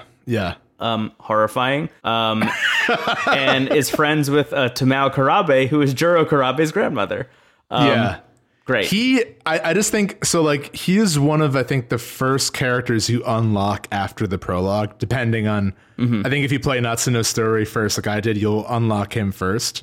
And just the fact that this game, you know, we've already addressed the sort of like time discrepancies with him.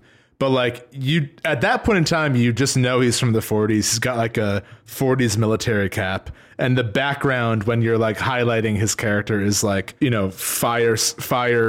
buildings burning down in like 40s Japan. Yeah, just the smoldering ruins of a village. You select him, and then the first scene is him in the space station saying that he likes the 40s. So like that. Even if you don't piece together what that means, the fact that they choose to open his story in space when he's like screaming the 40s is such a brilliant twist. Yeah.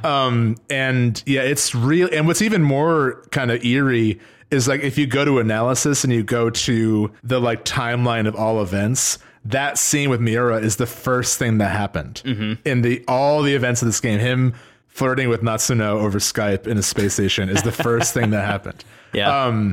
And he's easily also one of my favorite characters. I think you can divide, as we have done, the characters into sort of ensembles, and like the ensemble with Natsuno, Miura, Amaguchi, and Yuki is like easily my favorite group of characters.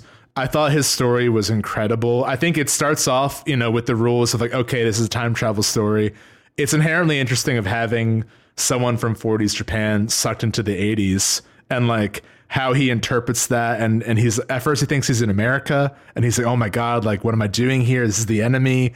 And then, well, he thinks America won the war, and that they invaded Japan and took over Japan. Right. Just seeing him process being in a modern city and then realizing it's Japan, but it's not the Japan he knew. Like, yeah, if this game was just a time travel story, that would be a brilliant moment, you know, and it is. Agreed, like, yeah. It's, I think he is one of the few characters to like really devote a lot of his story to like processing where he is. And it really works. And I think like, obviously the stuff with like BJ and Natsuno is great, but like, I just really enjoyed his character. I liked him too. He's very respectful. He still has that like kind of like on military time aspect to his personality. Yeah, very much. Like Natsuno is like, okay, I got a fucking ET robot and now this kid from the 40s. Hey, Juro, can you have him over? Meanwhile, Megami's making him dinner. I love that moment where like all those plots can crash in together. Yeah. And it's like just a fucking nightmare for Juro. Because like, why does this girl want to make me dinner? What does she want from me? Who is this guy who's clearly from the 40s? Get out of my house. Where's my grandmother? Where's my grandmother? So like, I thought that Miura worked as kind of like a fish out of water story. Yeah. And then gets way more interesting when he has to like kind of confront like his past, but that is actually from the future. Really, really cool story, and like such a lovable character. I really liked him. Yeah, and as you mentioned, it's one of those instances where you can figure out where the story is going before they even reveal anything to you, because, you know, outside of the fact that they open his bit with you in space in 2188, and then if you check out analysis is the first thing, just the fact that you watch the kaiju attack the 40s and there's no mention of that at all in the 80s or anything past that. You know, there are actual moments where they draw attention to the fact that he goes and looks up the history books and sees nothing about big fucking robots attacking. And is like, what could that possibly mean? It kind of clues you into the fact that whatever you saw in the 40s has no bearing on what's happening in the 80s, and like allows you to draw the conclusions as to what that means. And the only mention of kaiju outside of that is B-movies and video games, you know, which is so brilliant. Yeah. Like the fact that it's like actually based on that in the coding of the simulation. Yeah. I thought Miura was great. I don't really have much else to say because I feel like we kind of covered a little bit of him with Natsuno. And they, you know, them together was like easily my favorite romance. Like I thought that was really cute. And like, I was very invested in that relationship. Yeah.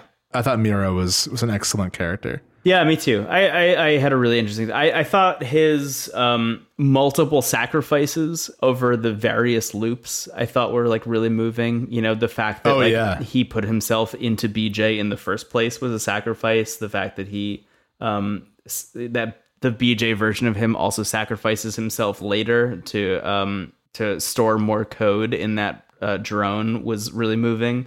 Miura's a good dude. Yeah, very selfless. Yeah. He's got a very I think his desire to live in the 40s is almost like in desire of helping people, you know? Like and that pays off in a big way. Yeah. It was very interesting to watch him and the next person we're going to talk about, Hijiyama, like hanging out in the 40s, talking about the merits of being in the Japanese military during World War II and how much they wanted to fuck up America. That was a wild experience. Yeah, it was. It's a lot. And they're like, I think that's another interesting arc of like them. Because like you said, it's like almost like they're cosplaying, or Miura specifically is like cosplaying as like this World War II reenactor. Yeah. And also knowing where Hijiyama ends up in, or where he came from in 2188, it's no surprise that like if they were able to choose where they ended up, that Hijiyama also picked the 40s in World War II. You know? Right. If he's the leader of the military who's deciding that he's going to run this colony in space, like it's no question that he would end up as a fucking experimental military weapon project pilot in the 40s. Like, duh. Adds up, yeah. Yeah. Cool. Really wild. Yeah, Miura's an awesome character. A big fan of Miura. Definitely like top 3 for me. I would agree. Yeah, absolutely. Yeah. Thank you, Miura. Thank you, Miura. Takatoshi Hijiyama, the patron saint of Yakisoba Pan. Yeah. Here he is. He's the third. So the prologue is Juro, then Iori, and then Hijiyama. Yeah. Right. Who then you don't get to play as until like the end of the game. Right.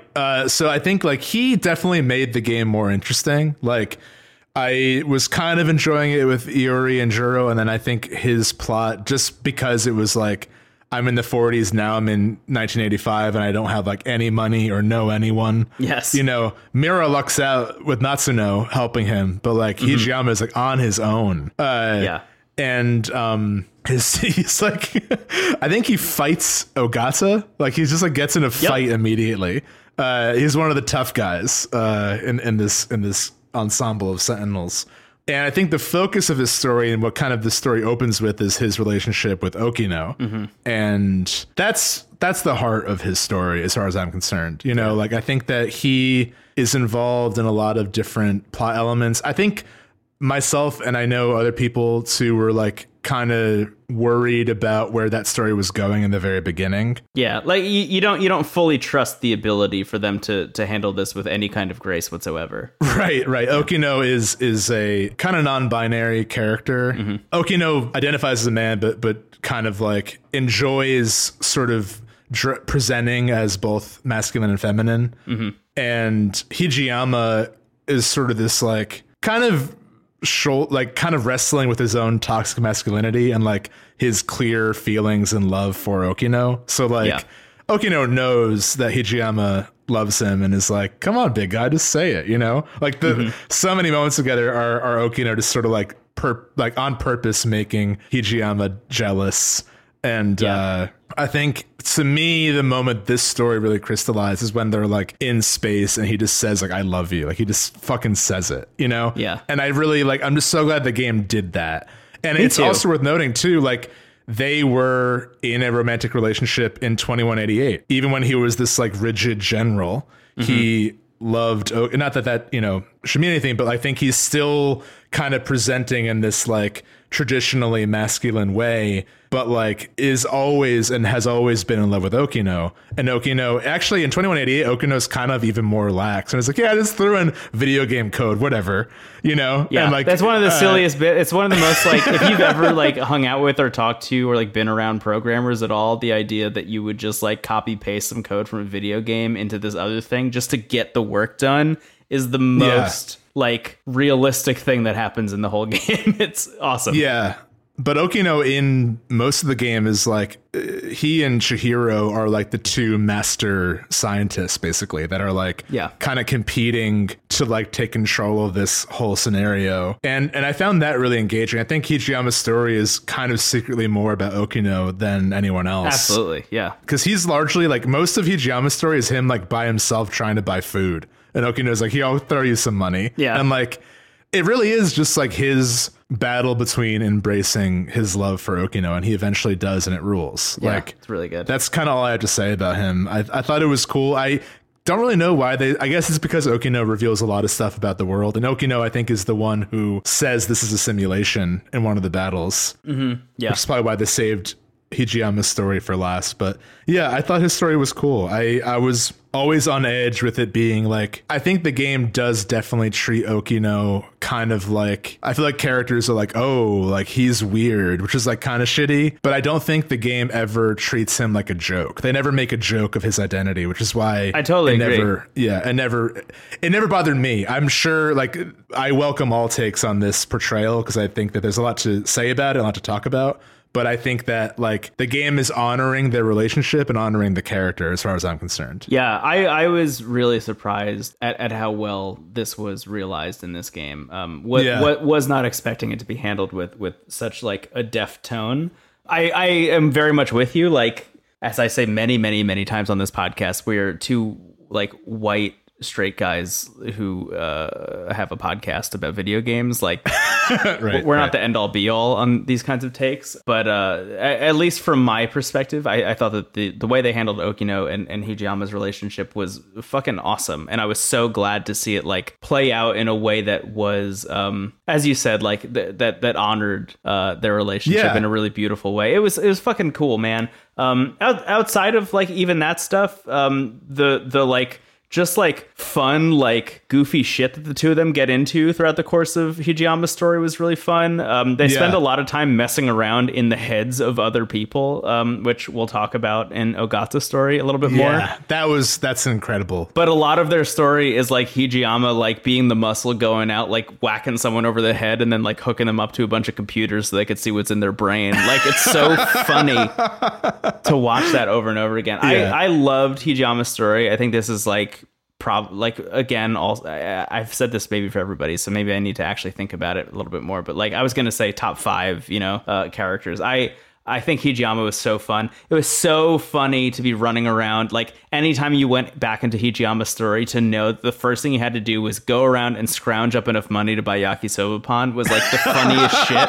Like, you couldn't see anything else about the plot. They save Hijiyama all the way for the end, and then the first thing you have to do is find enough money around school to get yakisoba pan before you can get the reveal that we all live in a simulation. The kaiju are just terraforming robots by another like big industrial complex. Like, all of those reveals can't happen until you have had fucking fried noodles on a hot dog bun. And I think going back to like Okino's relationship with Hijiyama, like, I think the reason I think it was handled well is like the game is openly kind of criticizing Hijiyama's resistance and his like very much, his like, oh no, this isn't right. I'm like a man's man. I shouldn't be feeling this way, which is like a feeling a lot of people go through when they're discovering their sexuality. I mean, there's so many external forces. Hey, if you grew up in the fucking 40s, you'd probably have that like internal battle with yourself. And I think ending, with him like saying I love you in space to Okino is like top moments of this game. It fucking ruled, like you said. Yeah, same here. Yeah. Thank you, Hijiyama. Thank you, Hijiyama. Anything else about him? He was also a great mech. A Demolisher Sword, A+, good. Yeah, this is actually the moment where they Hijiyama eventually runs into Miura when they realize that they're both somehow in 1985. They're both like, holy shit, you're here too. Oh my God.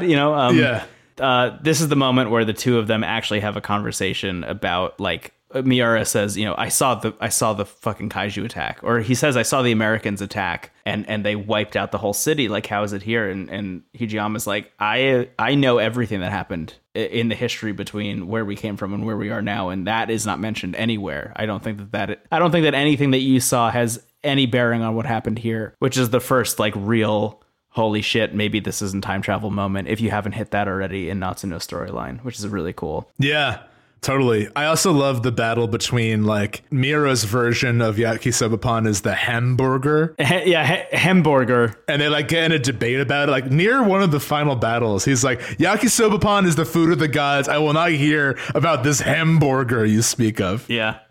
And like Okino was like, don't you want to eat anything else? Like there's other food. Like if you like that, you'll probably like other stuff too. And he's like, no.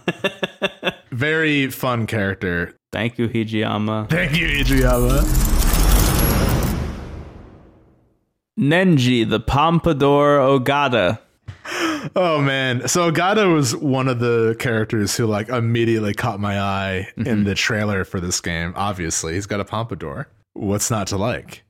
He is sort of the like punk with a heart of gold, Ryuji head first vibe. I was really surprised how his story went down because he shows up in a lot of other people's. Yes. And you're like, what's this dude's deal? What's going on with Ogata? And like, it's perfect for Ogata that his story has nothing to do with him. Like he's just thrown in this Groundhog Day situation. Yeah. And like, what a better like protagonist. Like, I just think there's something so funny about like, I feel like the writers made all these characters and they had the general framework in mind. They're like, okay, we want to do a time loop story. Which character would be best? And like, would it be funny if Ogata was the one in a time loop? Yes, like, that feels like exactly how this played out.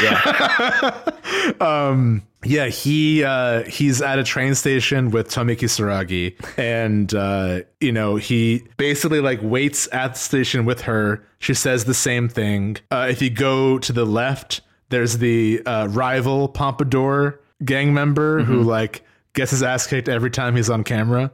If you go right, I think sometimes there are different characters. 3 trains come, I believe, and Kisaragi gets on one of them. I forgot which one. But basically, every time like that series of events ends, the kaiju attack, everyone gets destroyed, and Ogata wakes up naked in a sentinel in space, and he's like, "What the heck am I doing here?" Yeah, like just like, what if Biff starred in Back to the Future? Incredible. And of course it's Okino and Hijiyama. They've like hooked up Ogata to this various machines, and what are they trying to get from him again? So the whole deal is that they're running him through. They don't even know where he is or what he's doing technically in this like simulation within a simulation that's happening. All they know is that like they are trying to find who has the decode. So the decode is the thing that like calls the kaiju to a place at a given time. And apparently throughout the different loops since this virus was introduced, different members of the 15 characters have all like held the decode at a certain point, and they thought that Ogata had it and then found out that he didn't, so they need to see who he passed it off to, who did the decode jump to from him. So essentially what they're trying to do is like have him look through his own subconscious and essentially his nanomachine's subconscious to find out who he passed the decode off to. But his subconscious is going to create that situation any way it wants or any way it feels like it can kind of parse out this information. So in this case, it creates a train station in 1985 that he's constantly looping through and running into essentially all 13 of the characters that you play as throughout the game. Yeah. It fucking rules. I mean, it's great. It's really good. I think it's another reversal of fate where like he is a character that is constantly getting into fights, is always head first, leaping before he looks. And this is a situation where he actually has to think things through. Yeah. And he ends up being very intelligent and very perceptive if he takes a moment and actually thinks things through. I do really appreciate that this. So as we mentioned earlier on, there are a lot of really interesting explorations of how the very like base level game mechanics they've built into this can work for different kinds of storylines. This is one of the more interesting ones, just because like as you're walking around as Ogata in this place, you could solve this pretty quickly, I think,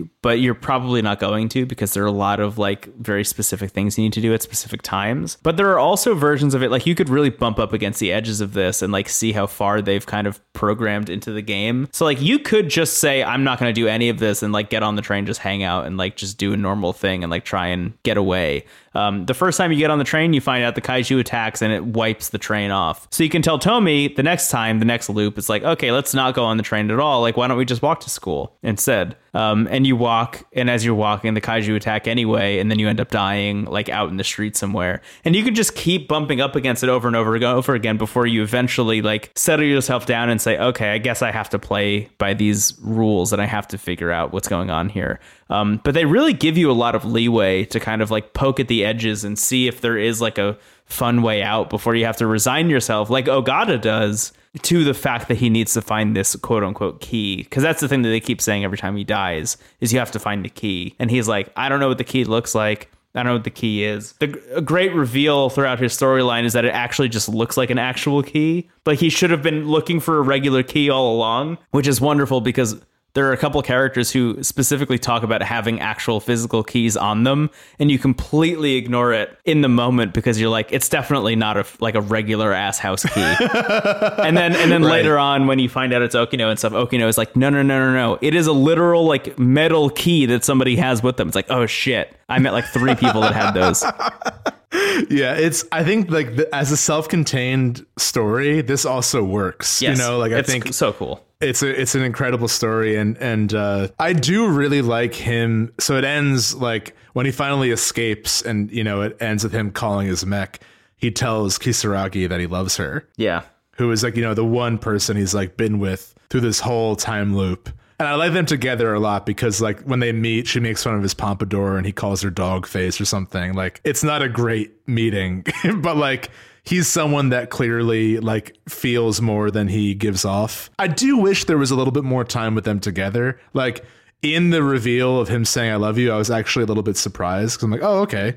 Like I'm into this, but I didn't really like, it didn't have the same moments that other relationships in the game, like, Okino and Hijiyama or Natsuno and Miura had. So I wish there was more of that because them together is like so fun, but I just wanted more of it. It's the same thing with like Ai and Iori where like they just sort of show rather than, they just say rather than like experience. Yeah. But all in all, I thought Ogata is like easily one of the more fun characters in the game and had an incredible story that like is so not what you expect his story to be. Yeah. Which is great. It was really fun. It was really, really fun. Yeah. I love Ogata's whole deal. I'm very much with you that I wish they had developed the Kisaragi stuff a little bit more because it almost seems like they spend more time with a different person alongside Kisaragi. Oh yeah, they do. So the Ogata stuff like very much is a surprise. I'm very much with you, but I mean, I think that's the kind of like if there's any like faults of the games that they're trying to do so much that certain things will fall a little bit more flat, even though it all works conceptually. Yeah, some things just like didn't get the time they needed. I agree, but like everything when you look back and it's okay, that works. I just wish, like, if my complaint is that I wish there was more of it, that's a good thing. Yeah, absolutely. Yeah. So yeah, I liked Ogata quite a bit. Another good first class mech. What else do you want? Pompadour, great. Thank you, Ogata. Thank you, Ogata. I really love too, like how in the time loop the other Pompadour like dude, oh my god, yes. Like he's like, I don't have time to kick your ass. Like I win every time. Don't even try to taunt me right now, okay? Yeah. But whenever as soon as he insults Kisaragi, he's like, all right, man. Like every time you say that, I'm gonna kick your ass. Yeah. It's like so good. It's so well done. Yeah. The other Pompadour like bully group is so funny, especially in the epilogue. Oh yeah, I want to say I think maybe we could end the episode with the epilogue, but yeah, I am so with you. That is like one of my favorite scenes in the game. Yeah, like a highlight of the whole thing. Anyway, thank you, Ogata. Thank you, Ogata. Good luck out there. Tomy Kisaragi is next. Yeah, so Tomy Kisaragi, voice of Morgana in Persona 5, which is like a very iconic voice, and Sothis, the Fire Emblem Three Houses. Yes, immediately recognizable. Yeah, she's an incredible vocal performer. But I thought Tomy's story was cool. So Tomy is someone who shows up in a lot of side stories. I think we've kind of almost been like saving that for her section. The biggest thing with her is that in 2188, she and Tetsuya Ida were kind of a thing. She was secretly, this is actually a very touching moment when they first show you it in a different story. But like as a kid, she was like secretly putting videos of her singing online, and she was like being encouraged by an anonymous fan who was Tetsuya Ida, who like had a big crush on her. And so that was her like in the past. And you also learned that like in the space station she was, I think, like a biogenetics expert or something. Oh, I don't remember exactly. She's got a lab coat on. But she is, I think, one of the more like, she's got a lot of personality. She's like very witty. In the friend group of like Miwa, Iori, she's like the Raphael, kind of like always making like side remarks about the two of them, and like is very with it, is from the future, but is like kind of trying to fit in the 1980s because the timeline that she and Megumi are from was destroyed. Her story, like in the moment, is a lot about like her, Ogata, and Miwa, like in the ruins of the future that she's from, and like trying to make sense of that. It almost feels like it's less about her than when she is in other people's stories. Yeah, the bit where she's looking at her own apartment, you know, and it's like this is where I used to live, and like down the block is where I used to like go to the cafe and hang out with, you know, X, Y, and Z person. Like all of that stuff was so fucking heartbreaking to experience. It was, yeah. I mean, she was one of the stories I was looking forward to the most because she's like kind of saved towards the end as well. And she's so everywhere, like in everyone else's story. Like, what is going on with this girl? Yeah. But I think like there's a lot of Tomies going on. So there's in the, I guess, the far future, but the original space station, Tetsuya Ida, Tomi ends up dying in that timeline, and he never really gets over her. And Ida's whole vibe in the simulation afterwards is like trying to be reunited with her. So like he makes an android that looks like her that 426 eventually takes over.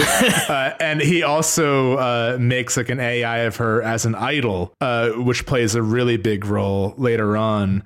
And like I thought that a lot of attention goes to those Tomies that I really wanted. Like she gets a lot of agency in her own story, and like I enjoyed playing as her. And like again, her story is like the Miwako star vehicle, because Miwa is like painted as a character who like she like loves boys and food, and like she's just so down to like enjoy the simpler things in life, you know? Yeah. And she's so optimistic and cheerful. But when confronted with danger, she's like surprisingly with it. Like you think they'd paint her as like kind of helpless, but she's like more with it than a lot of the other Sentinels are. Like she's like willing to help and like investigate, and like totally it is later revealed to, you know, be an AI like everyone else is. Everyone who isn't a Sentinel is an AI, but like is the one AI who's like probably becoming like their own person more than anyone else. Right. And like is a really wonderful character. But yeah, I enjoyed Kisaragi's story. I think she's so everywhere in the game that like you might be hyped like I was to play as her, and her story might feel a little bit underwhelming by comparison, but still incredible. It's weird to say that she gets overshadowed by herself, but like that's really how it works, you know? Like when there's a robot version of you with like red laser vision eyes and a fucking gun who like is ripping other robots in half and you know, destroying a girl's bathroom and lighting it on fire like with their bare hands, like that's the version of you that I think people are going to remember more than the other, which is kind of a bummer. Yeah. I do think the like pop star version of her that we're about to get to is one of the more fascinating and wonderful bits of the whole game, though. I guess we'll talk about it now. We'll probably touch it again in Amaguchi's story, but the moment that we kind of cited in the last episode we recorded about this game, where there's like a moment with music, you know, she as the idol is appearing to Amaguchi through his TV screen as kind of like, there are a lot of like guides from the past in the game. So there's like Izumi as the cat, and there's, you know, the idol on the TV screen. There's a lot of like influences that are like pulling characters in different directions, but the idol is Kisaragi, you know, made by Ida from the past, and she's communicating to Amaguchi kind of like Izumi was to Juro with the videotapes through like music. Yeah. And there's a moment in Area 2, the final battle of Area 2, like she is doing what she can to help with the battle and everything, and she's like, okay, like I'm gonna be away for a bit in like a few minutes. I think Amaguchi asks her to sing, and like she sings her song in that battle, and that moment is just like so many things coming together at once. It's like very hard to place an emotion to that battle. But because you're already going to be like, 15 to 20 hours into the game, you're already like really invested in all of those characters, and this idea that their one hope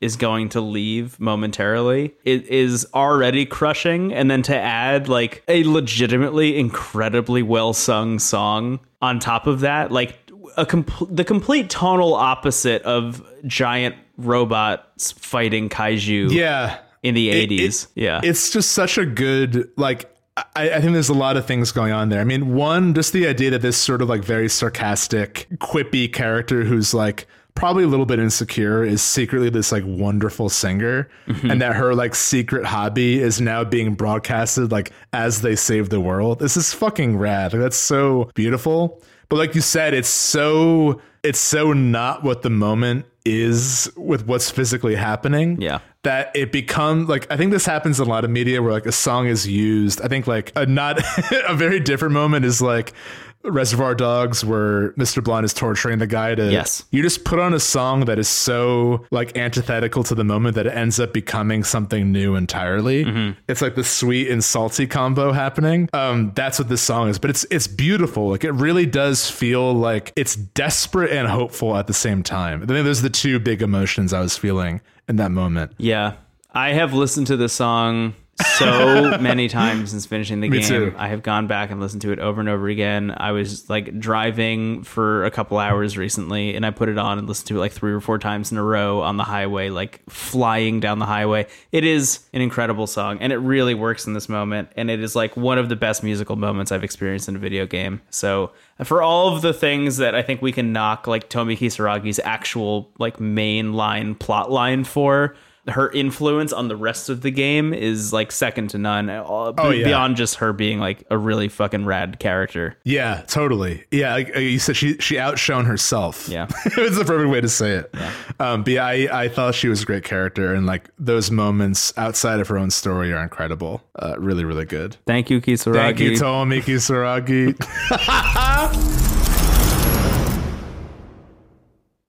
Let's get to my favorite reveal of the whole game, I think, maybe. In Shu Amiguchi's story. Yes. So Shu's story is hilarious because he's kind of painted as the, like, I don't know, like almost like playboy of the high school. He's the Sylvain. Yeah. Yeah. Down to the red hair and stuff. Yeah. Really, really just like a silly character in general. He has like a Hey Arnold level bedroom, that's like way nicer than it has any right to be. He's the rich popular kid whose parents are never home, so he's like, yeah, just come over, I don't care. Yeah. Whatever. He has a motorcycle that he rides around the city and stuff. He's like way too cool for his own good, but it's also too down to earth. Like, he just doesn't feel like a real person. It's really, really hilarious. And one night he's like at home hanging out in his apartment, and he wakes up in the middle of the night, and his TV is displaying a music video by Miyuki Inaba, who we've already mentioned, who is like a 1980s pop idol, as we now know is an AI version of Tomi Kisaragi, who is speaking to him through the TV. And he is like, I'm losing my fucking mind. But, she is constantly like, Shu Amiguchi, I am talking to you, my guy. I am giving you directions and orders and telling you about your own life. So he's having a weird time because he has to like go hang out and have a normal day at school and hang out with his friends and then go home and get yelled at by the TV, which is very funny. But the biggest thing, and one of my favorite moments in the entire game, is at one point she tells him, or the TV tells him, I guess, in this instance, your entire living enclosure is 30 kilometers wide. And it's no bigger than that. And he's like, I don't know, what are you talking about? And she's like, I will open up a tunnel for you to drive through. Take your bike through there and you'll see what I mean. And throughout this entire time, he's slowly falling in love with Yuki Takamiya, who we're going to talk about next. But he eventually like says, hey, why don't you hop on my bike and we'll go visit the beach? And he's starting to like question some things about his own life. And he starts to ask her some questions about the beach that's like supposedly right outside of the city. And it's like one of my favorite bits narratively in the whole game is he starts asking her about these trips that she used to go on as a kid, going to the beach. Yes. And it's all exactly what he did when he was a kid going to the beach. And he's like, are all of these memories implanted? Do we all have the same exact memories of the same exact beach, going to visit our same exact grandfather in the same exact place? and they go through this tunnel and they come out the other end, and it's just scaffolding as far as the eye can see. It's just like big metal beams and pipes, and like to the point where you, like over the horizon line, like you can't see anything but scaffolding at that point. And he's like, we live in a big fucking bubble, and it's 30 kilometers wide, and 1985 is just this little bit. It is so cool, that reveal. It is so wild just visually to see like the motorcycle flying out of the city through the tunnel and then coming out the other end and seeing just those steel beams. It's horrifying, and it's also like this game is doing some shit that is on a different level.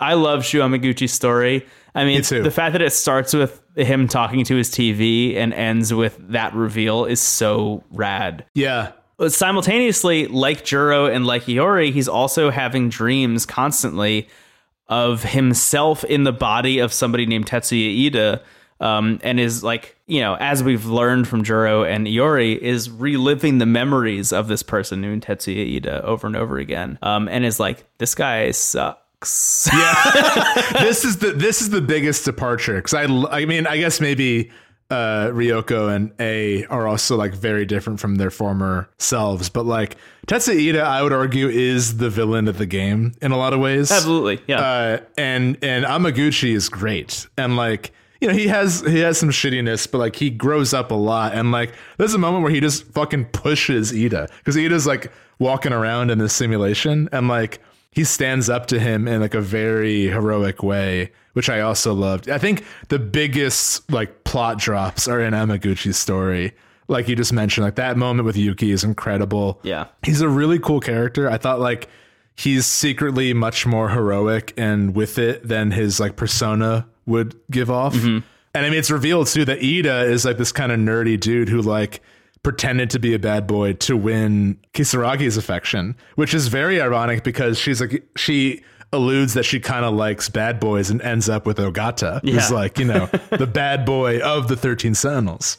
So yeah, I thought Amaguchi was awesome. I did actually like him and Yuki. I also wish there was more time, but I think it's kind of like I liked it by the end. I thought that their final scene together I thought was very sweet. Yeah, I agree. In the beginning, it's a little bit of like, dude, take a hint. She does not want to hang out with you. But like, I think that they're just such different personalities, and I think once he shows like his actual genuine side, I think that's what makes it work. Yeah, I think so too. Yeah, really, really cool stuff with Amaguchi. And I think like that scene between him and Kisaragi where like they're talking, you know, and that's when he's like, I was your biggest fan. I watched your videos all the time.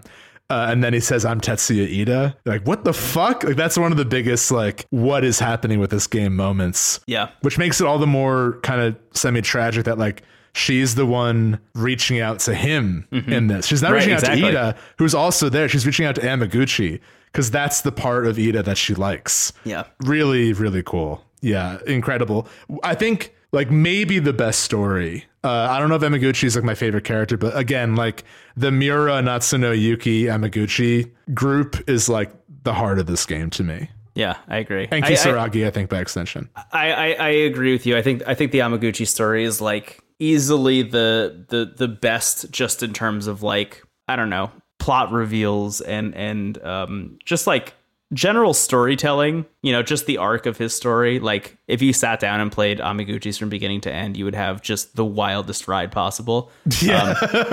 It's the wildest ride for sure. It has elements of Megumi's story, you know, like just replace the talking cat with a talking TV, but ends revealing some wild shit about the plot that I think is just spectacular. I love Shu's story. I thought it was awesome. It was so fun. Yeah, it's really cool. And he also like, it's blurring together a little bit, just like the characters in the game recalling things in the thought cloud. But he has that moment where he's like in his mech, like piloting over the ruins of one of the sectors. There's some. I mean, this game is so beautifully illustrated. There are just some images that are seared into my head forever. Really cool stuff. Yeah. Thank you, Shu. Thank you, Amaguchi. I hope you're enjoying that as much as we are, dear listener. Anyway, thank you, Amaguchi. Yuki Takamiya is a private eye. Yuki rules. Easily the coolest character, I think. Yeah. Her gloves are so fucking cool. Yeah, she walks around, she kind of like struts and like smiles cockily. And when you select her, she goes, cool. Wait, I can't believe we haven't mentioned this until now. How have we not mentioned that when you pick Juro, he goes, the exact thing you do all the time. When you pick Juro, he goes, me? For those of you who don't, I don't know if he's ever done this on the podcast, but Steven Hilger constantly, whenever you like mention him or ask him a question, will just go, me? That's true. The fact that we haven't mentioned that until now is shocking. Me? I laughed every time I had to continue Juro's story for that reason. Yuki has like this kind of like butthead like intonation with the way she's like cool. Yeah, it's like it's so good. Cool. She is best friends with Natsuno, which is a lot of weight is added to that when you realize that she was her mother in a different time. Yeah. And for a lot of Yuki's story, Natsuno is missing. And because of that, she's kind of like roped into working with the Men in Black who are chasing A around to find Natsuno. So she's like basically a detective. This is the most Tim Schafer the game gets. This feels like a point and click adventure. You have to really actually like deduce things and like ask things of other people. And you have a kind of Watson sidekick around Erica. What was her last name? Erica Iba, yeah. Erica Iba, who is, of course, later revealed to be an android that 426 took over when they fought. Okay, so it's 426, who has taken over the Tamao Karabe android from 1945, who is posing as Erica Iba, the Watson to Yuki Takamiya's Sherlock Holmes. Yeah. And that's the ultimate deduction. Because like Erica's constantly like, oh my God, I'm so happy to be your Watson. Yuki's like, yeah, can you like get out of here? Like I'm trying to I don't want a Watson. Case. Yeah. And then eventually deduces like, oh shit, she was like purposely misleading me, you know? Yeah. But Yuki's story was cool. I really enjoyed the mechanical aspects of it. You also have Shu like annoying you, Amaguchi in this plot line. But I think one of the moments early on that like showed there was more going on is like he asks you out for like the fourth time. You're like, dude, no, like get a hint. I've got so much. And I think there's a line Yuki has where she's like, I've got like so much happening to me right now. Like, please just don't even bother. And I think that like actually hits a chord with Amaguchi. And he's like, hey, actually let me know if you need help. Cause like a TV's talking to me and like, I know, like, I think I know what you're going through. Yeah. And, like, and that's the moment that works for them. There. Yeah, totally. It's really nice. Yeah. I think he's like, why don't you just come with me and we'll like separate ourselves from all this wild shit that's happening. And like, that's actually the moment where she agrees to go with him and they hang out for the first time, really. Yeah, I liked them together because I knew who they really were deep down. They're both putting up a big front. You know, Yuki has this kind of like Ogata. She's got this very tough persona, but she's like secretly incredibly caring, but also very defensive, rightfully so. And like, yeah, I thought that her uneasy alliance with the Men in Black was kind of interesting. The fact that you had to like use the thought cloud a little bit more to like actually progress. I thought it was cool. I really like her as a character. I think it's another example of like probably liking the character more than the story, but a really cool change of pace. I think like the mechanically, her story is very interesting. I found hers to be the hardest, like gameplay wise, to progress through because you really go from like, I'm just moving through these people's stories at like a fun clip and just like experiencing the narrative as it's coming to like, oh no, I need to be asking the right questions of the right people at the right time. And you will reset a lot of Yuki's plot line over and over and over again until you get it right, which kind of rules and is a huge like gameplay break from what you had experienced prior to that. Yuki is like one of the most interesting, coolest characters with some of the most interesting, coolest game design going on there. Awesome shit. Yeah, she rules. Yeah. It's like, I'm trying to think of her other battle quotes. And she's like, okay. Like, it's just very, like, matter of fact. Yeah. Everyone else is like, I'll give it my all. And she's like, yeah, sure. Let's do it. Yeah. Great character. Thank you, Yuki.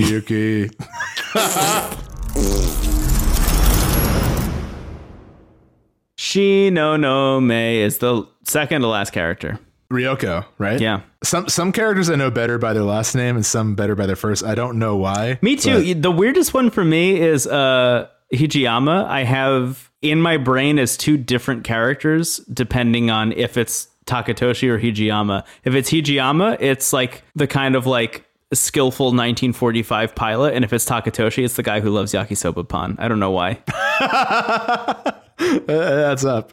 I thought that Ryoko's story was real cool. Easily the most Evangelion. She's like very Rei adjacent, I would say. Very like, much. Down to more the hair. agency. Yeah. But yeah, I think that she's like also kind of the biggest victim of like the loops and the Sentinels, and like is kind of hanging on to her own like body and mind by a thread. Yeah. Messing with the thought cloud and kind of robbing the player of that agency like does a lot to like really immerse you in her this point of view. One of the coolest points of views, and like always waking up in the nurse's office and like trying to shake off Morimura and Gauto, and like the internal debate of like, are these pills actually helping me? I have to take them because otherwise I can't ask dialogue box questions, but also a very tragic character. You know, I mean, she was obsessed with Tetsuya Ida in like basically all timelines, and like he constantly treated her like dog shit and used her as a tool. And like her whole plot is trying to because she saw in the last loop shit go down. You know, they were losing the battle. Yeah. And she was convinced that it was A's Sentinel that like released this like virus that fucked everything up.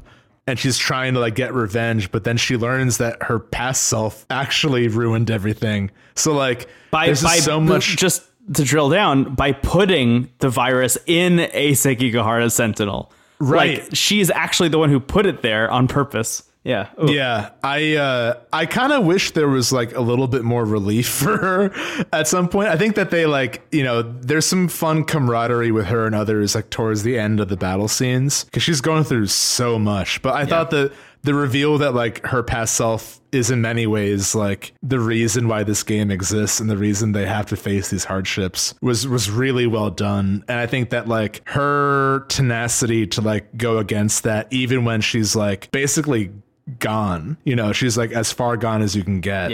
I thought it was a very heroic character. She was a very heroic character to like still try to do right even when she's like so unstuck in time.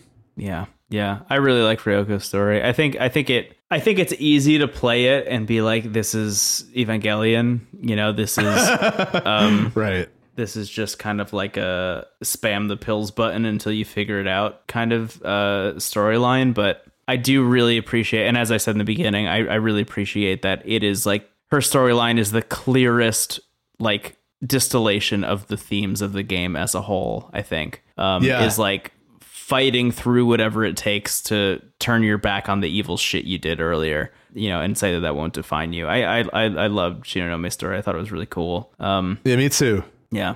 I also really appreciate, and we haven't really mentioned this too much, but I really appreciate that her and Juro are both in the state they're in when you play as them because they sacrificed themselves in a previous timeline, right? Like they have this damage to their psyches because they spent so much time in the Sentinels, which like fucks your head up essentially, because they wanted to fight back and they wanted to like make a last stand to allow people to escape. They are that way because they sacrifice themselves, and that's also really wonderful. I mean, although sad, but wonderful, you know? Yeah, I'm also a sucker for like a hero who has lost already, you know? Like, I think that kind of ties into what you were saying with like the themes of like just no matter what, not giving up. But like the fact that she has faced such like utter defeat in all areas, even from herself, and still shows up is like very cool. A really admirable character. Yeah.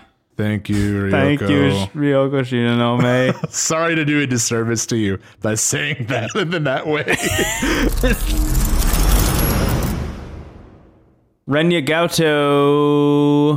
Talk about Evangelion. His like glasses light up and he's like, I have a scheme. Cannot believe they put a character in this game who pushes up his glasses so it can catch the light while he explains everything out of a notebook. Unreal that's actually why Gauto if you ever exists wanted in this like game. A t-shirt gun of exposition, that's what Gauto is for you. Yeah, it's so funny that they save him for absolute last so he can just explain all the things in case you like didn't fully grasp all of it or like didn't spend a lot of time in analysis mode. He's like when you're catching up on DBZ and they're like, last time, Frieza almost. It's like, all this stuff. It's 28 about, minutes of last time on DBZ and then 2 minutes of Goku charging the Spirit Bomb. Yeah. I thought that Gaucho not being a villain was probably the most interesting thing about his story. I totally agree. Yeah, especially because when you first meet him, I think in the very beginning in his prologue, it's revealed that he's the CEO, or in 2188 he was the CEO of Shikishima Industries, who built the kaiju. Which I'll get into a little bit later, but yeah, wild. Yeah, I thought he was cool. I mean, it's also like in the early battles, he kind of seems like he's the leader, like he knows the most. Yeah, he knows the most. He's got that little book. He knows the most. He writes everything down. And I think that, he is most tied to Morimura, Chihiro specifically, the child who has the memories of the original Morimura from the space station. Mm-hmm. So like all of his stories, basically him pulling out that book and being like, actually, when you showed up there, it was because of this reason, wasn't it? And then like a 3-minute flashback and then more of that. Yeah. It's basically like when you win in Ace Attorney, Phoenix Wright, and it's like, objection, and just explains everything. Yeah. I thought it was fun. I think by saving it for last, they're hyping it up a lot. And I think maybe by then I just really wanted to see the finale. So like, I don't know if it had the like oomph that it maybe deserved. I very much agree. It doesn't have the narrative weight when those reveals happen. Because honestly, like thinking back on Gauto's story, I don't remember any of the reveals that happen in that last bit that actually changed the way I thought about the game or the narrative at all. I mean, talking about all of them, like everything that happens in Emiguchi's story is like 10 times more interesting than anything Gauto pulls out of his pocketbook. Yes. Yeah. So like, not a bad story, and it's over pretty quick. It really is just like him doing like I just beat Edgeworth case, from my pocketbook. Yeah. But I like the character. I thought he was fun. Honestly, my favorite scene with Gauto is when you have to sick Miwa on him, and she's just like so overcome with her crush for him that he's like kind of nervous, but is too polite to like walk away. Yeah. And that's how you get away as Ryoko is like, Kisaragi's like, hey, just sick Miwako on this dude. Yeah. She won't let him go. That was amazing.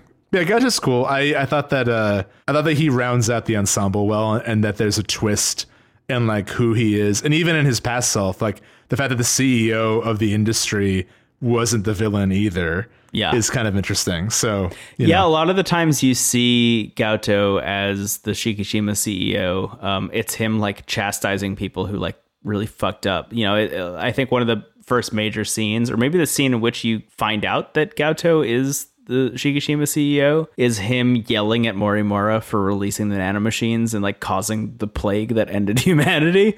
And is like, I didn't ask you to do this. These are my nanomachines. Why did you release them into the planet? Which is pretty wild. We haven't even really mentioned this a whole lot, but the kaiju that show up and cause the loops and are causing all the destruction in general are Shikishima terraforming machines. They exist to essentially wipe out a planet and prepare it for civilization, for like Earth and civilization. And they've gone awry. So they're showing up in civilization to try and get rid of it to create civilization, which I just thought was a really fun twist. I don't know. That was one of those moments. That was one of those holy shit moments for me. Oh, totally. Yeah. Where like just talking about how it constantly reframes what you think the game is going to be or what is happening here. Like it was very easy for me to just say, oh, okay, there's a computer virus in the terraforming machines and it's like wiping out Earth when it shouldn't be. Yeah, really cool. Everything has intentionality with that, even if it's like maybe under executed, like the thought is there, which is really cool. Yeah, absolutely. Yeah, Gauto was cool. I don't really have much more to say about him. He's, I think, probably on the lower end as well, but like I like all of them. They all got their moments. So yeah, wow, you gotta have a guy whose glasses light up, You have to. You have absolutely have to. Thank you, Gauto. That's all 13 pilots. You want to talk about the epilogue as we wrap up? I would love to talk about the epilogue. So the epilogue kind of caught me off guard because we've talked a lot about this game and its themes of like humanity and different approaches to like, does humanity deserve a second chance? Is it better just to stay here in weird AI purgatory with everyone and kind of fulfill our personal goals that we had when we were still alive, or should we just end it all? And I think the game settles on a second chance. It settles on humanity deserving to start again. And I think, so after the final battle, that's when Okino reveals like, hey, just so in case you're wondering, the reason we're all naked in these Sentinels is because we were born here, baby. That's right. These are pods we're gestating in. And this is reality. You're just in a weird pod growing up, and everything that's happening is in your mind with AI and weird shit. Yeah. Which I think you and I talked about. I'm not crazy about that. Like, it works, and I think like it doesn't get in the way because like everything that's in this simulation is still real to the simulation. It has the same weight and risk as everything, but I didn't need that to happen.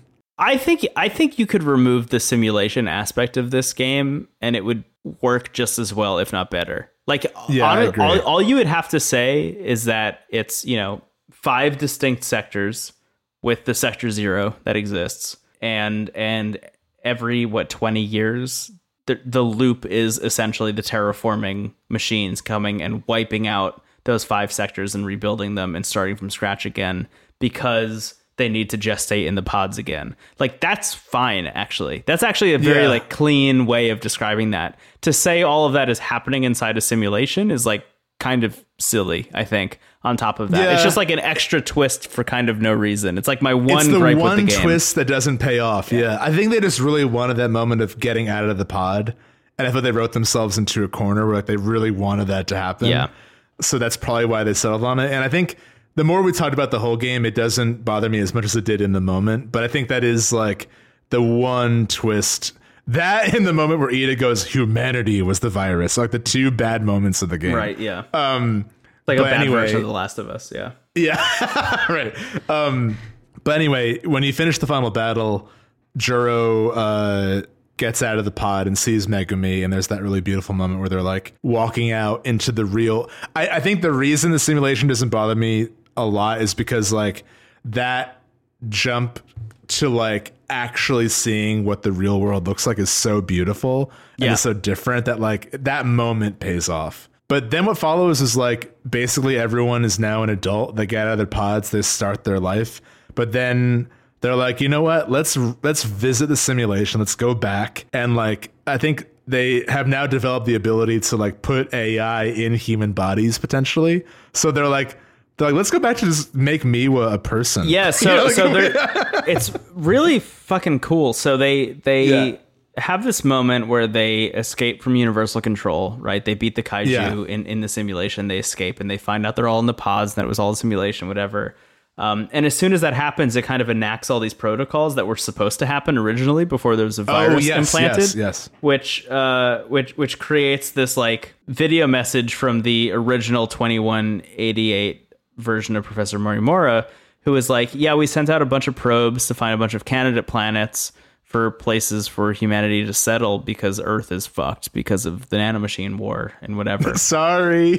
That's what I was mentioning before. The closest planet, 12 light years away. We don't really know how long you've been flying through space for, but I think they're 18 when they wake up at the pod, and it's like you're gonna have to spend 2 years still in your pod in the simulation, like training before you can actually go to the planet.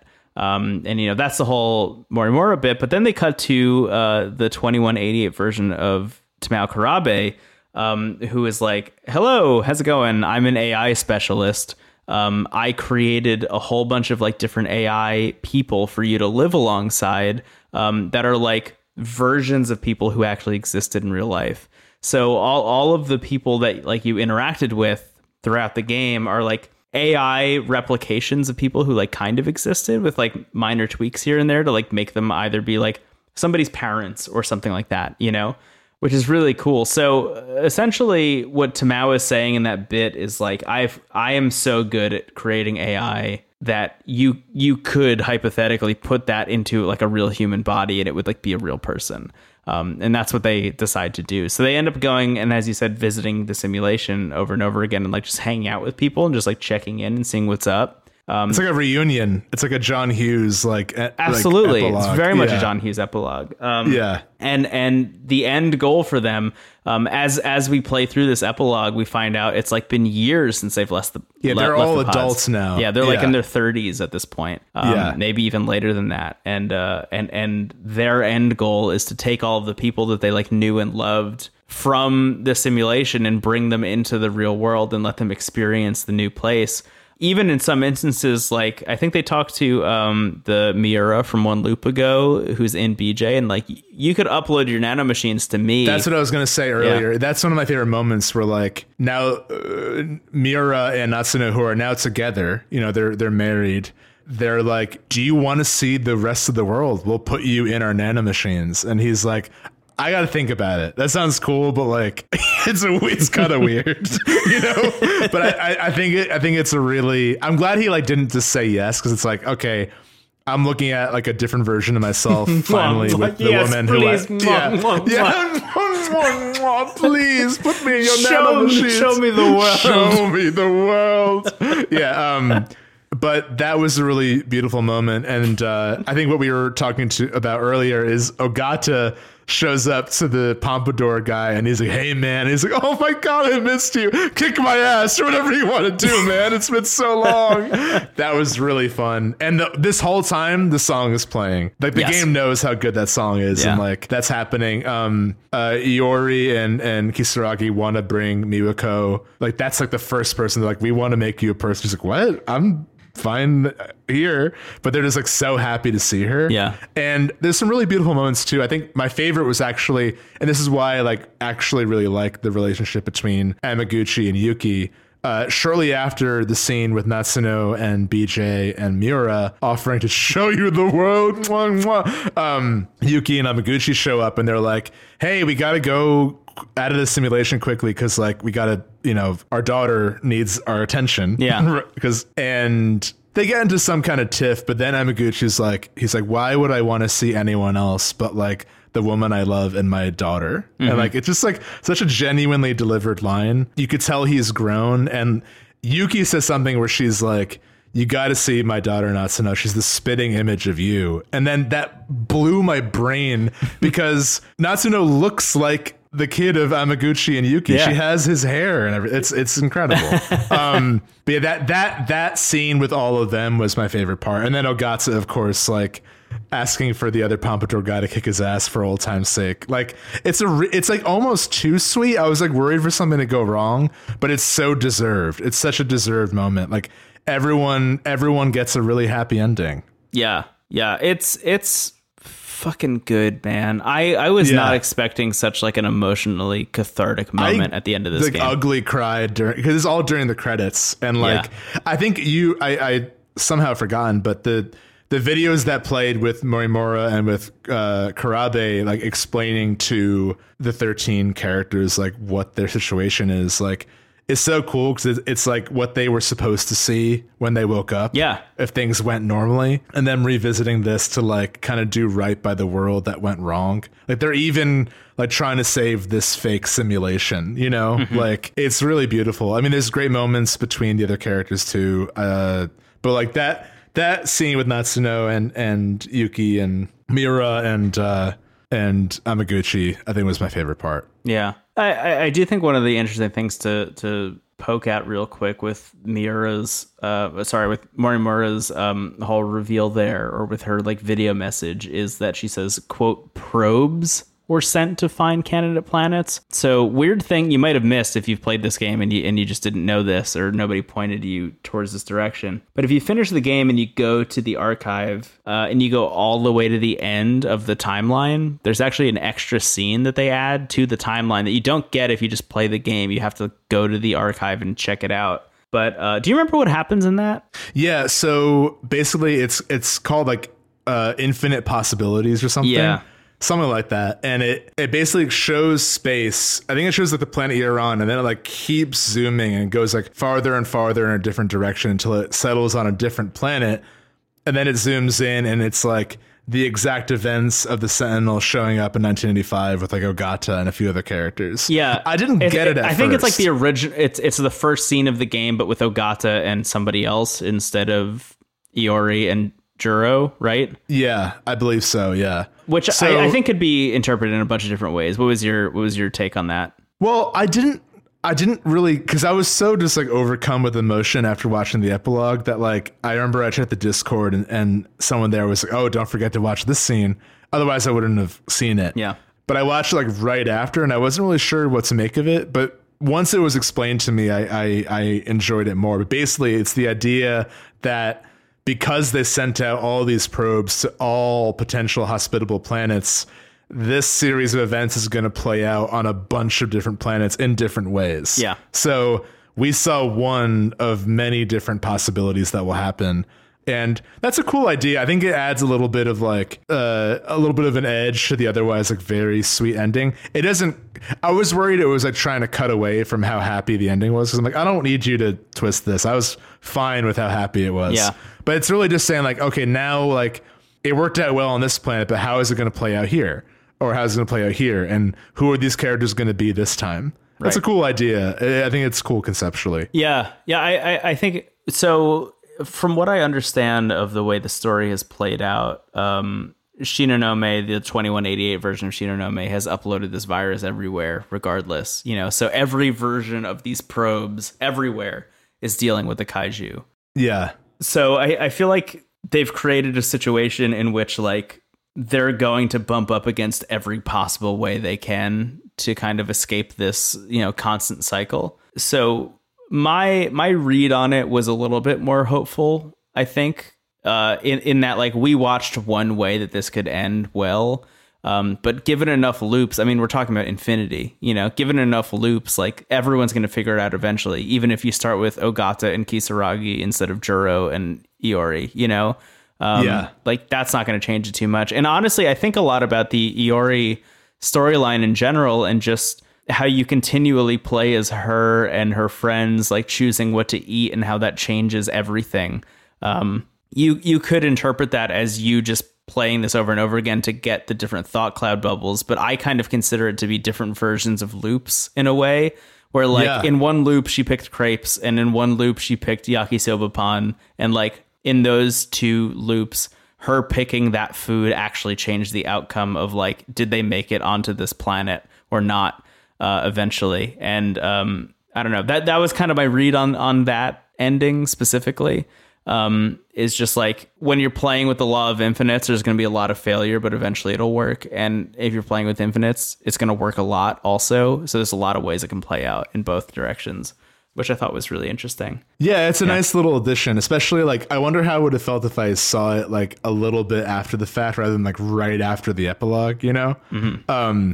I think it might be a cool thing to discover by accident if you're just like, bored one day scrolling through analysis after a hard day's work. But yeah, it's, man, even talking about this game for as long as we have has felt like a weird dream I had. It's a really, really special work of art. I think that it ultimately is about perseverance, like we've said a million times already. And yeah, adding that little bit of like infinite possibilities after this ending, I think also does a lot to make it feel like the epilogue isn't like cheating in a way, really, really good time. I love the finale of this game. I do think my favorite part, like, I think I said this to you and I might've said it on the previous episode, but like for me, the game peaked like during that song in the battle, like a little bit after the middle where I knew enough to know what was happening, but it wasn't over. The simulation is still like the one pebble in my shoe about this game. Yeah. But otherwise, it's like a really incredible story that I will probably play again one day. I could see myself going through this again, especially knowing what I do now and like seeing all the foreshadowing. It could be a lot of fun to revisit this. Yeah, I want to tackle all the things you just said. So like I'm right there with you. I think that battle with the Inaba song is the thing that I think about whenever I think about 13 Sentinels. Like whenever I think about this game, I immediately think about that battle and like how it was the greatest boss fight music of all time. It's going to go down in history for me as like one of the best video game moments ever. So yes, agreed. The simulation bit, I definitely also take umbrage with a little bit, just in that like it feels like it didn't pay off or wasn't really earned in a way. I do understand the idea, like I get it. I understand the idea that the people in the original colony wanted to create these like 5 different versions or these 5 different times and allow all these people to have different ideas of culture and civilization and like reckon with the good and the bad of humanity and humanity's history, to be able to like forge that together and find a new path forward based on all of that. That fucking owns. That's really cool. It's a really cool idea, but all of that could have happened within the framework they already had before they revealed the simulation. Like adding the simulation didn't actually change anything about the narrative in any way outside of them just adding a fun twist at the end. So I kind of bump up against that. The real thing that I think like goes unexplored and I think is like the real kind of missing link in the whole thing, to me, is this idea of like copying and pasting like sentience, copying and pasting memory from one vessel to another. I'm sorry, I'm about to spoil Christopher Nolan's The Prestige for people who haven't seen it, but like the big twist of The Prestige is that, you know, Christian Bale exists. There's twins of Christian Bale and another Christian Bale, and the two of them are kind of hiding the existence of the other to do this incredible trick where they're pretending that they're teleporting from one place to another, but in actuality, it's just two twins. Hugh Jackman's character, who you're following throughout the entirety of the film, is so obsessed with finding out how this works that he creates this nightmarish version of it, where he's actually cloning himself and killing the original version every time he does the trick and allowing the clone to live on to then perform the trick the next night. So he has this like graveyard of clones that he's drowned in this like horrific bath, essentially. It's really terrifying. It's a really terrifying thing. That is happening in this game and goes completely unaddressed. It's like the one thing that I was waiting for the other shoe to drop the entire time I was playing this game, and it just never did. Sector Zero is that. Sector Zero is the area where your consciousness is being copied from a physical form into a software form and then getting imparted into another physical form. That first physical form is fucking dead now. And I think that just like doesn't go explored at all. It's like the one big sci-fi concept that is introduced and never explored or like questioned or thought about. I push back on that a little bit. I get what angle you're coming from, but I think that this game is focused almost on, I mean, I guess this also goes to what you're saying, but like the thing about the copy and pasting is that like nothing ever goes away in this game. You know, I think like every past version of a character exists in some form or is hanging on to some way of sticking around, whether it's in an android of someone else or on TV. So like these bodies that are being destroyed, their physical form might be gone, but all their sentience is like creeping into this reality that should be totally up to these new characters, but they're kind of being like influenced and held back or pushed forward by all these past versions of other characters. Yeah, I mean, there's probably a fun sci-fi way of like explaining that, you know, like you could just upload your consciousness from one place to another and it doesn't affect the original vessel. I guess like maybe that's what you're getting at, and that's what the game is trying to do. I don't know, something about that just like freaks me out in a way that is scary, because like I feel like if I say anything more, I'm going to spoil a bunch of other things I don't want to spoil for people who haven't seen them. I don't even want to say it's just like Sixth Sense, where like, you know, at the end it's like Bruce Willis copied himself into Morimura. Yeah, I don't know. That was just the one shoe I was waiting to drop the entire game, and I was surprised that it didn't. But yeah, I don't know. When they started explaining what Sector Zero was, I was like, oh shit, here it is. Like here's where this game gets really fucking dark, and it didn't, and that's fine. I still had an incredible time. I mean, this is still like a 9.9 out of 10 video game situation, you know? I adore this thing. It's so fucking good, man. I'm going to think about it forever. Yeah, I agree. And I think like that would have been a cool concept to explore, but I think the game being kind of so focused on second chances, I think that focusing on like the discarded selves might have been a little bit anti that message. I agree. That's the thing is I think it was maybe too dark thematically for what they were trying to go for. Yeah. But they introduced the concept lightly, and Right. that's what made me like on edge for the rest of the game, I think. Yeah, totally. That's kind of how I felt about weirdly Twilight Princess. Where like there's a cutscene in Twilight Princess where they're like every time this happens, there's a Link, there's a Zelda, there's a Ganon, there's a reincarnation of power, wisdom, and courage. Yeah. But what would happen if Link was evil? You know, like there's like a whole cutscene about that, and they never explore it. Yeah. That's like they're actually asking it, and they just don't commit to it, and Ganondorf shows up.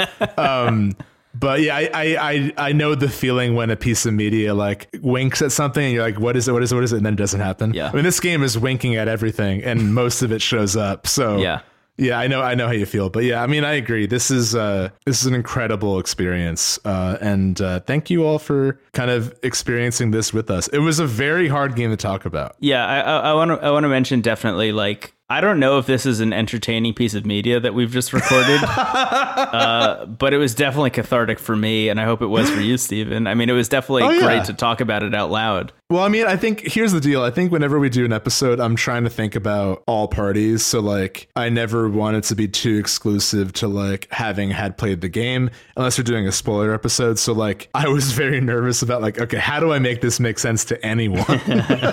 But I mean, I had a blast reliving it, you know, and I think like weirdly what we just did is kind of what the characters are doing in the game. They're recalling things that have happened and trying to make sense of them. And yeah, it's a really moving piece of art, and I'm surprised that in talking about it, I want to play it again. It felt, not that I'm surprised that I want to do that, but I don't replay like a ton of games, especially during the show, but I have an urge to see this again. Oh man, I'm going to play this game again. You're right. Yeah. It's going to happen. It's going to happen. It's like watching The Prestige the second time. That's what I mean. This shares so much with like TV and film that like the idea of experiencing it again doesn't feel as potentially cumbersome as like, I'm going to beat Sekiro again or something, you know, it's something that you can kind of experience pretty instantly and binge it in a way that doesn't feel too unlike watching a show. Yeah, incredible video game, 10 out of 10. Thank you, 13 Sentinels, Aegis Rim. Thank you, all 13 Sentinels. Hey, if you're listening to this episode, I'm sure you've probably played the video game already, so we don't have to tell you to go play it. But hopefully you enjoyed this episode. This is probably the least accessible bonus episode we've done before, but I'm glad we did it. I'm really glad we did it. You know, I think like this is the kind of game that comes out and like 8 people are like, this is it. This is the one. And if our episode is a version of that for our show, where it's like 8 people's favorite episode, I'm happy with that. I'm very happy with that too. Yeah. I think over time, this is an episode that people will be happy exists. As they continue to check it out. Cool. Should we wrap up? Yeah, let's wrap up. As always, thank you so much for listening. A special shout out to our patrons for making the bonus episodes possible. You know who you are. Names in the show notes. Thank you for your generosity. If you like the show, the best way to help it grow is to share it with a friend. Let them know that we talked about 13 Sentinels, a game you should play. And they end up getting that game too. You share the profits. We split it 50-50. You get them to sign up. It's an upside down triangle.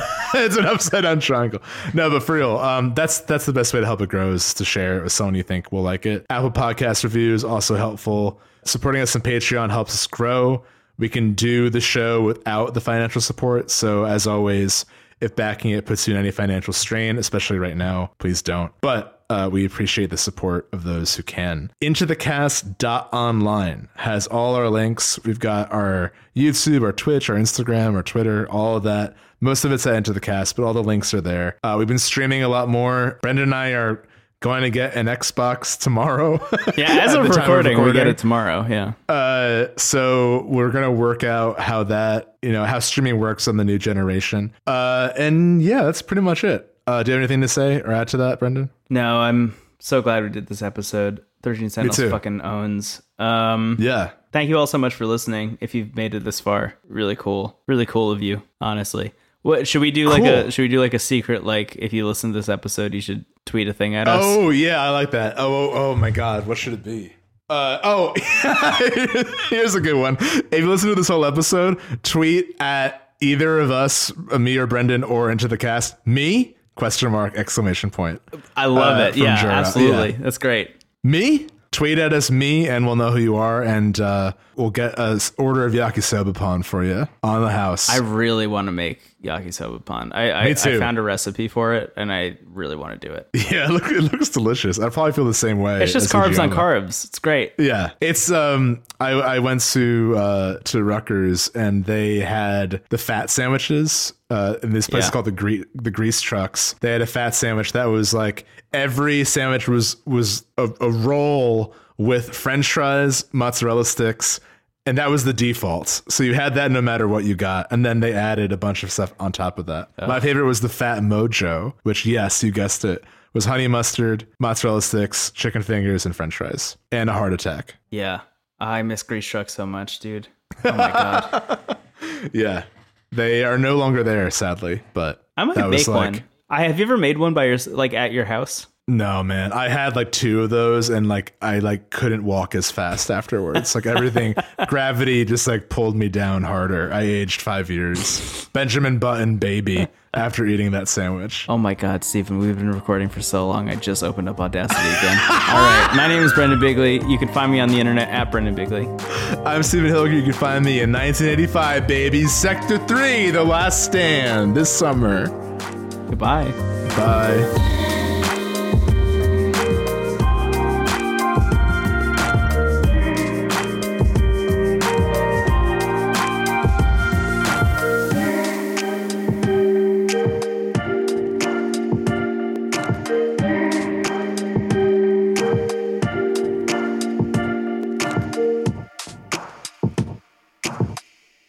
Thank you, Brendan. Thank you, Stephen. Me?